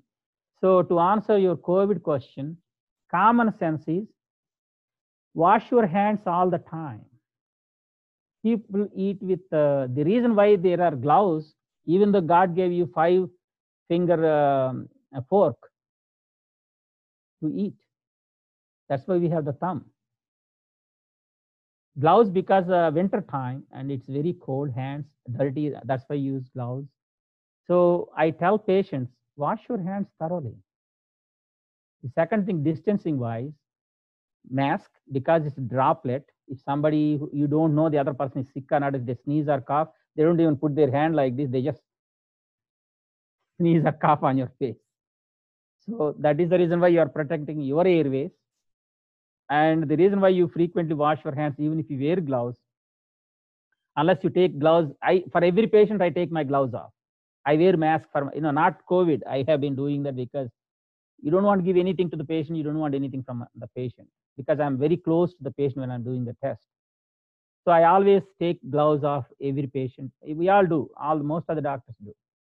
So at least this vulnerable time, doing those two, social distancing, you don't have to, really see, they blow out of proportion. As long as you wash your hands and if there is no sick person. Oh, how do we know that they are, they are carrying, but they don't have the symptoms? What if they give it to me? So 6 feet, right? Because they think the droplets will come 6 feet, the distance, they can come and enter through your respiratory or eyes or whatever. Best thing is when you are washing your face and all that stuff, and when you are wearing the mask outside, except in a restaurant, you have to take out the mask, and everywhere else. The reason why they say 6 feet is because probably the droplets can go through the eyes, right? Not just the nostrils and mouth membranes. They go through the membrane, the droplets, the virus enters. That's what I'm guessing, that they probably want 6 feet distancing. But at home, you can be, you can be normal like anybody else, and there is no such thing as 6 feet distance at home because you know your children, you know your family. They didn't go anywhere else. And the other thing I think controversial is, still we are ordering the food from the outside and they drop it at our doors and all that. My wife does that spraying and all that. But I do tell them that virus cannot survive on the surface for a long time. Best example is AIDS virus. AIDS virus can kill a patient, and first thing it attacks 40% of the time is the brain, nerve cells. But HIV cannot survive even with your soap detergent or whatever you do, for cleaning, bleach and all that. It dies. Only it can survive inside the human body. Inside the body. So that is at least God gave. The other thing is you have to realize everything has to, whatever is born has to die. There is no such thing. But this recent mob looting and all that stuff, people protesting, thousands, some are wearing masks, I saw, but still there is a vulnerability there. So the second wave can come, yeah, because who knows. The other thing is, I think, if you take care of yourself, like you said, diet and exercise, even these vulnerable times, if they at least drink some pomegranate juice or orange juice or something, vegetables a lot, not the meat for a while, because the skins of tomato and anything that has dark skin like a grape, dark skins have antioxidants, any skin. That's why tomatoes, Italians have less heart attack compared to all the people in the world, because even though they eat like pigs, means the small village, they eat one pig, full pig, on Sunday after the church. And even children drink wine. So wine, as you know, wine is good for your heart, especially for for women. So there, actually nature, we talked about Albert Einstein quoting that the universal laws are the spirit manifest. We have, from animals to plants to humans to everybody, nature provided the defense. What did I tell you? It is us who abuse everything. That's where the problem is. It's not the creation, it's not the universe problem. It's you. That's why I told you in the beginning, the seers 10,000 years ago, they did introspection. That's why they say, open your eyes, you see the creation. Right? Close your eyes and see inside, you see the God, the light. That's what the old saying, long time ago. But they all make sense. So you asked me COVID, you asked me about the suicide. What else you asked me?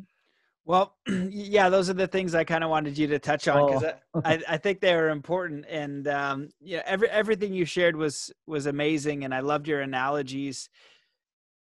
We covered a lot of ground. I think it's been 2 hours, so I'll definitely honor. Wow. Yeah, I'll definitely honor your time. I don't know. I know you're less to do because work is a little bit less busy for you. But my last question would just be anything else that you think that we should have touched on, or what you want to leave the listeners with. Any final message, and also where they might be able to get a hold of you to learn more about your book and more about your work if they want to stay in touch. I'm still writing the proposal. Proposal is like 40 pages. It's a very lot of research I had to do the proposal for the publishers. The 108 mantras for peace, harmony. Actually, peace, harmony, and happiness, they are interlinked. The blissfulness, or whatever you asked me about the higher consciousness, you are so much interested. Higher consciousness is nothing but inner peace.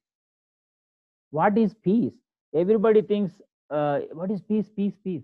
What peace is? Non-conflict mind. See how simple it is? Remember I told you, there is no good and evil. It's only your belief versus my belief. So conflict-free mind is a peaceful mind. That is your bliss. So happiness, peace, harmony, they're all interrelated. Like I told you, Om, peace, Santi. They are interrelated. You can't enjoy by yourself if neighbor is, so you want everybody to be peaceful. So what I want to share is that there is an old saying, it is easy to say rather than done. It's very easy. What is the easiest thing in the world? Giving advice to somebody else. What is the toughest thing in the world? Following that advice for yourself. You understand? There is nothing else difficult than that. So why did I write this? Because I grew up in India, happened to be the land of Vedas and the land of Dharma and the land of Jnana, Moksha, liberation. They looked at the ultimate goal of the life, not the materialist goal of life. So I was fortunate to go through those books and continue that journey here. That's why I wrote the book, because everything I wrote, that 108 mantras, came from my experience, from my life. This is how India, it's not related to a country. It's actually universal value, universal application. It's not one country. Anybody, human being, we all can live, and we all can live with contentment. Then you say, hey, Dr. P, don't you get angry? Of course I do. Hey, don't you want? But over and over, slowly, it goes down. You don't react for every little thing. You may blow up one time, but not all the time. And then recover quickly, number one, because having this knowledge. Number two, if I have, like I told you before, if I have BMW, I enjoy. If I don't have it, it's okay. And when I travel, I don't travel with Rolex or big things. You know how these, what do you call those rap artists do? No, reason is I go with simple t-shirt and all that, because there is nothing for me to show to somebody to impress them. If you are satisfied yourself, and I know I accomplished as a neurologist, I'm a professor in 2 universities, I have been teaching for 30 plus years. I made some difference in my students' lives, right? What is there to show off to anybody? So you go to that stage. But do we have deficiencies? Of course, I'm a human being too, right? Everybody does. Only thing is coping mechanism. How do you cope with it? There is nobody best teaches you than yourself. Nobody. All the wife, children, they're all attachments, but they should be an entanglement. I don't call my children, hey, what are you doing now? And they call, I answer to them because they're busy. I ask my wife, did they text you? Yeah, that's it. So they're okay. Not in any problem. See, that's how life should go, because it all came with this knowledge. And also, my wife was telling me last night when we were talking, she said, do you know that most of the successful people are, they read a lot, like you, means me. I read every book in my library. Next time when we do, I'll sit behind my library. You can see how many books I have. I read every one. Why? For my own pleasure, for my own knowledge. And I can share with somebody else. If they feel better and they next time when they think of suicide, wait a minute, Dr. P said this. Okay, you did, then what? Nothing. You are going to punish somebody. For example, oh, I'm going to punish my parents. You are not there to see that. When you are dead, whether they put you in a golden casket or they threw you in the garbage, you don't know. It's only for the people who are living. All that nonsense is for the people who are living. Only thing you want to do is when you leave, did I educate people? I mean, did I make a difference at least in few people? You can't do the whole world. That is the first thing people always think, I want to change the world. Change yourself first and see how much you changed. Then you come to me and say, I want to change the world, then I will agree with you. You change first. If you don't know how to accommodate other person, and also you asked me about the life, there is willingness to live and there is unwillingly living. Work also same thing, willingness, unwillingness. If you exercise willingness, oh, hey, this is life, that is that willingness, you live every minute instead of thinking about life. Make sense? Absolutely. Yeah, I agree 100%. Well, I talk like this all the time. Oh, it's wonderful. Yeah, I'm just, like I said, I enjoy listening and learning, and it's great that other people get to hear the message too. I've really appreciated this conversation, and I feel like it was very eloquent the way that you use these analogies. You know, you have a lot of research, obviously, in many different scientific fields, and I'm excited for the book to come out. I don't know if it's a pre-order copy or PDF, but it's very interesting, and I'm excited to kind of. Did I send you the manuscript? Yeah. So, okay. So I looked at it, and it's very fascinating stuff. I really enjoy it. Where can people find you if they want to dive deeper into your work and just be aware of the book if it comes out and where you publish information? Yeah. So like I said, probably it may take another week or two to finish my book proposal, and then we'll get an agent and some publisher and all that stuff. But meanwhile, if they want to enjoy my conversation, like we both did, they can always, you have my email, dpaspaleti53@gmail.com. I do, yeah. But what about the listeners listening to this? Do you have a website or a Facebook? Yeah, website is there, hindubharat.org. www. Hindu, Hindu, H as in Henry, I as in Indiana, N as in Nancy, D as in David, U as in Utah. Bharat is B as in boy, H as in Henry, A as in Adam, R as in Robert, A as in Adam, T as in Tom, .org, not com, .org, O-R-G, organization. But Hindu Bharat is lowercase, all one word, hindubharat.com. Perfect. They have my contact information there. Yeah, I'll make sure that it's linked up in the show notes as well for people to check it out. So yeah, anybody wants to, listen more or, like I said, this is the only thing I wanted to do whatever I have, they say that, right? If I give my money, donate to charities, that's not going to change anything. On the other hand, if I through these podcasts like you, if I share my knowledge or my ideas, my experiences, and also repetition is the key.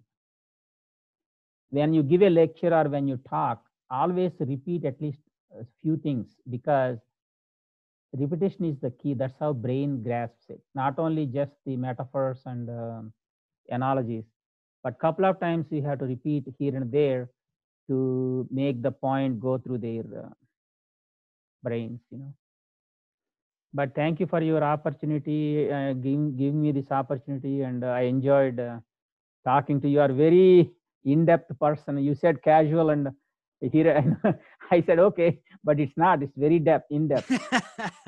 Casual. No, it's not casual. You are very knowledgeable person. Well, I appreciate that. You have insight in life. That's good. Very good. So, like I said, one day at a time, one step at a time. Like even if you want to go from point A to point B, still you have to put left foot, right foot, left foot, right foot. Same thing with yoga, same thing with meditation. I know, I'm sorry that we didn't touch a lot about mantras. That is what but it's so, that's not important, because, in the sense, what we talked probably, if it helps somebody's life, that's more important than my book and my mantras and all that. Well, definitely we can have you back on the show and we can explore that, more in depth. And I think it's the philosophy that you share is really impactful. And then the mantras are going to be an expression of that, right? It's like, the ideology and the philosophy of where that work comes from. So I appreciate what I lived through is mantras, those mantras. Right. Yeah. Amazing. Well, thank you so much. It's been an honor on this side. I look forward to staying in touch, and I'm happy to help, share the book and do what I can to get it out there when it comes. I'll get in touch with you as soon as I get publisher. Perfect. Okay. Namaste. Thank you very much, Dr. P. Namaste. Namaste. See you later. See you. Bye-bye. There you have it, ladies and gentlemen, the absolutely phenomenal, amazing, wonderful Dr. P. That was a fantastic episode. I have to get him back on the show because we didn't even dive too deeply into mantras, but he is obviously incredibly brilliant, and I really enjoyed our conversation. So if you liked it and you want to spread the vibe, please consider a share, leaving a review on iTunes. Also, if any of you guys want to volunteer, you got 10 hours a week, you want to help, that would be amazing. I'm getting such an intake of people. So anybody that's got skills that they might want to volunteer some time would love that, because the podcast takes an immense amount of time, and I got some amazing stuff coming out with the Quantum Heart Hypnosis program, with Soul Compass course, with Zen Athlete I'm going to be doing again. And if you haven't read Zen Athlete, it's a guide to peak performance. You don't need to be an athlete. It's just an athletic perspective, and so much other stuff. So if you want to help, I'll definitely take the help, but leaving a review in iTunes, becoming a patron, going through the Soul Compass course, all of those things are amazing in support. Definitely share this episode because it was awesome, and really enjoyed it. So thank you guys so much for listening, for your support. I hope that wherever you are existing in this world, that you're doing okay, that you are strong, that you know that you can handle adversity, that you are connected to spirit and yourself, that you have positive internal dialogue, or you know how to create more positive internal dialogue, that you have some support in the world, and just sending you all of the best. I know that it's challenging being a human sometimes, and so I hope the show can help you. So thanks so much for listening. I appreciate you, and let's come into a state of peace and coherence before we close it out. Wherever you are in the world, just stop what you're doing. Take in a deep breath in through your nose. Hold that breath, and just let it out slowly, filling every cell, muscle, and fiber of your being with peace, joy, contentment, inspiration, connection, love, courage, and ready to take on the rest of the day. So thanks so much for listening, and we'll see you in the next episode.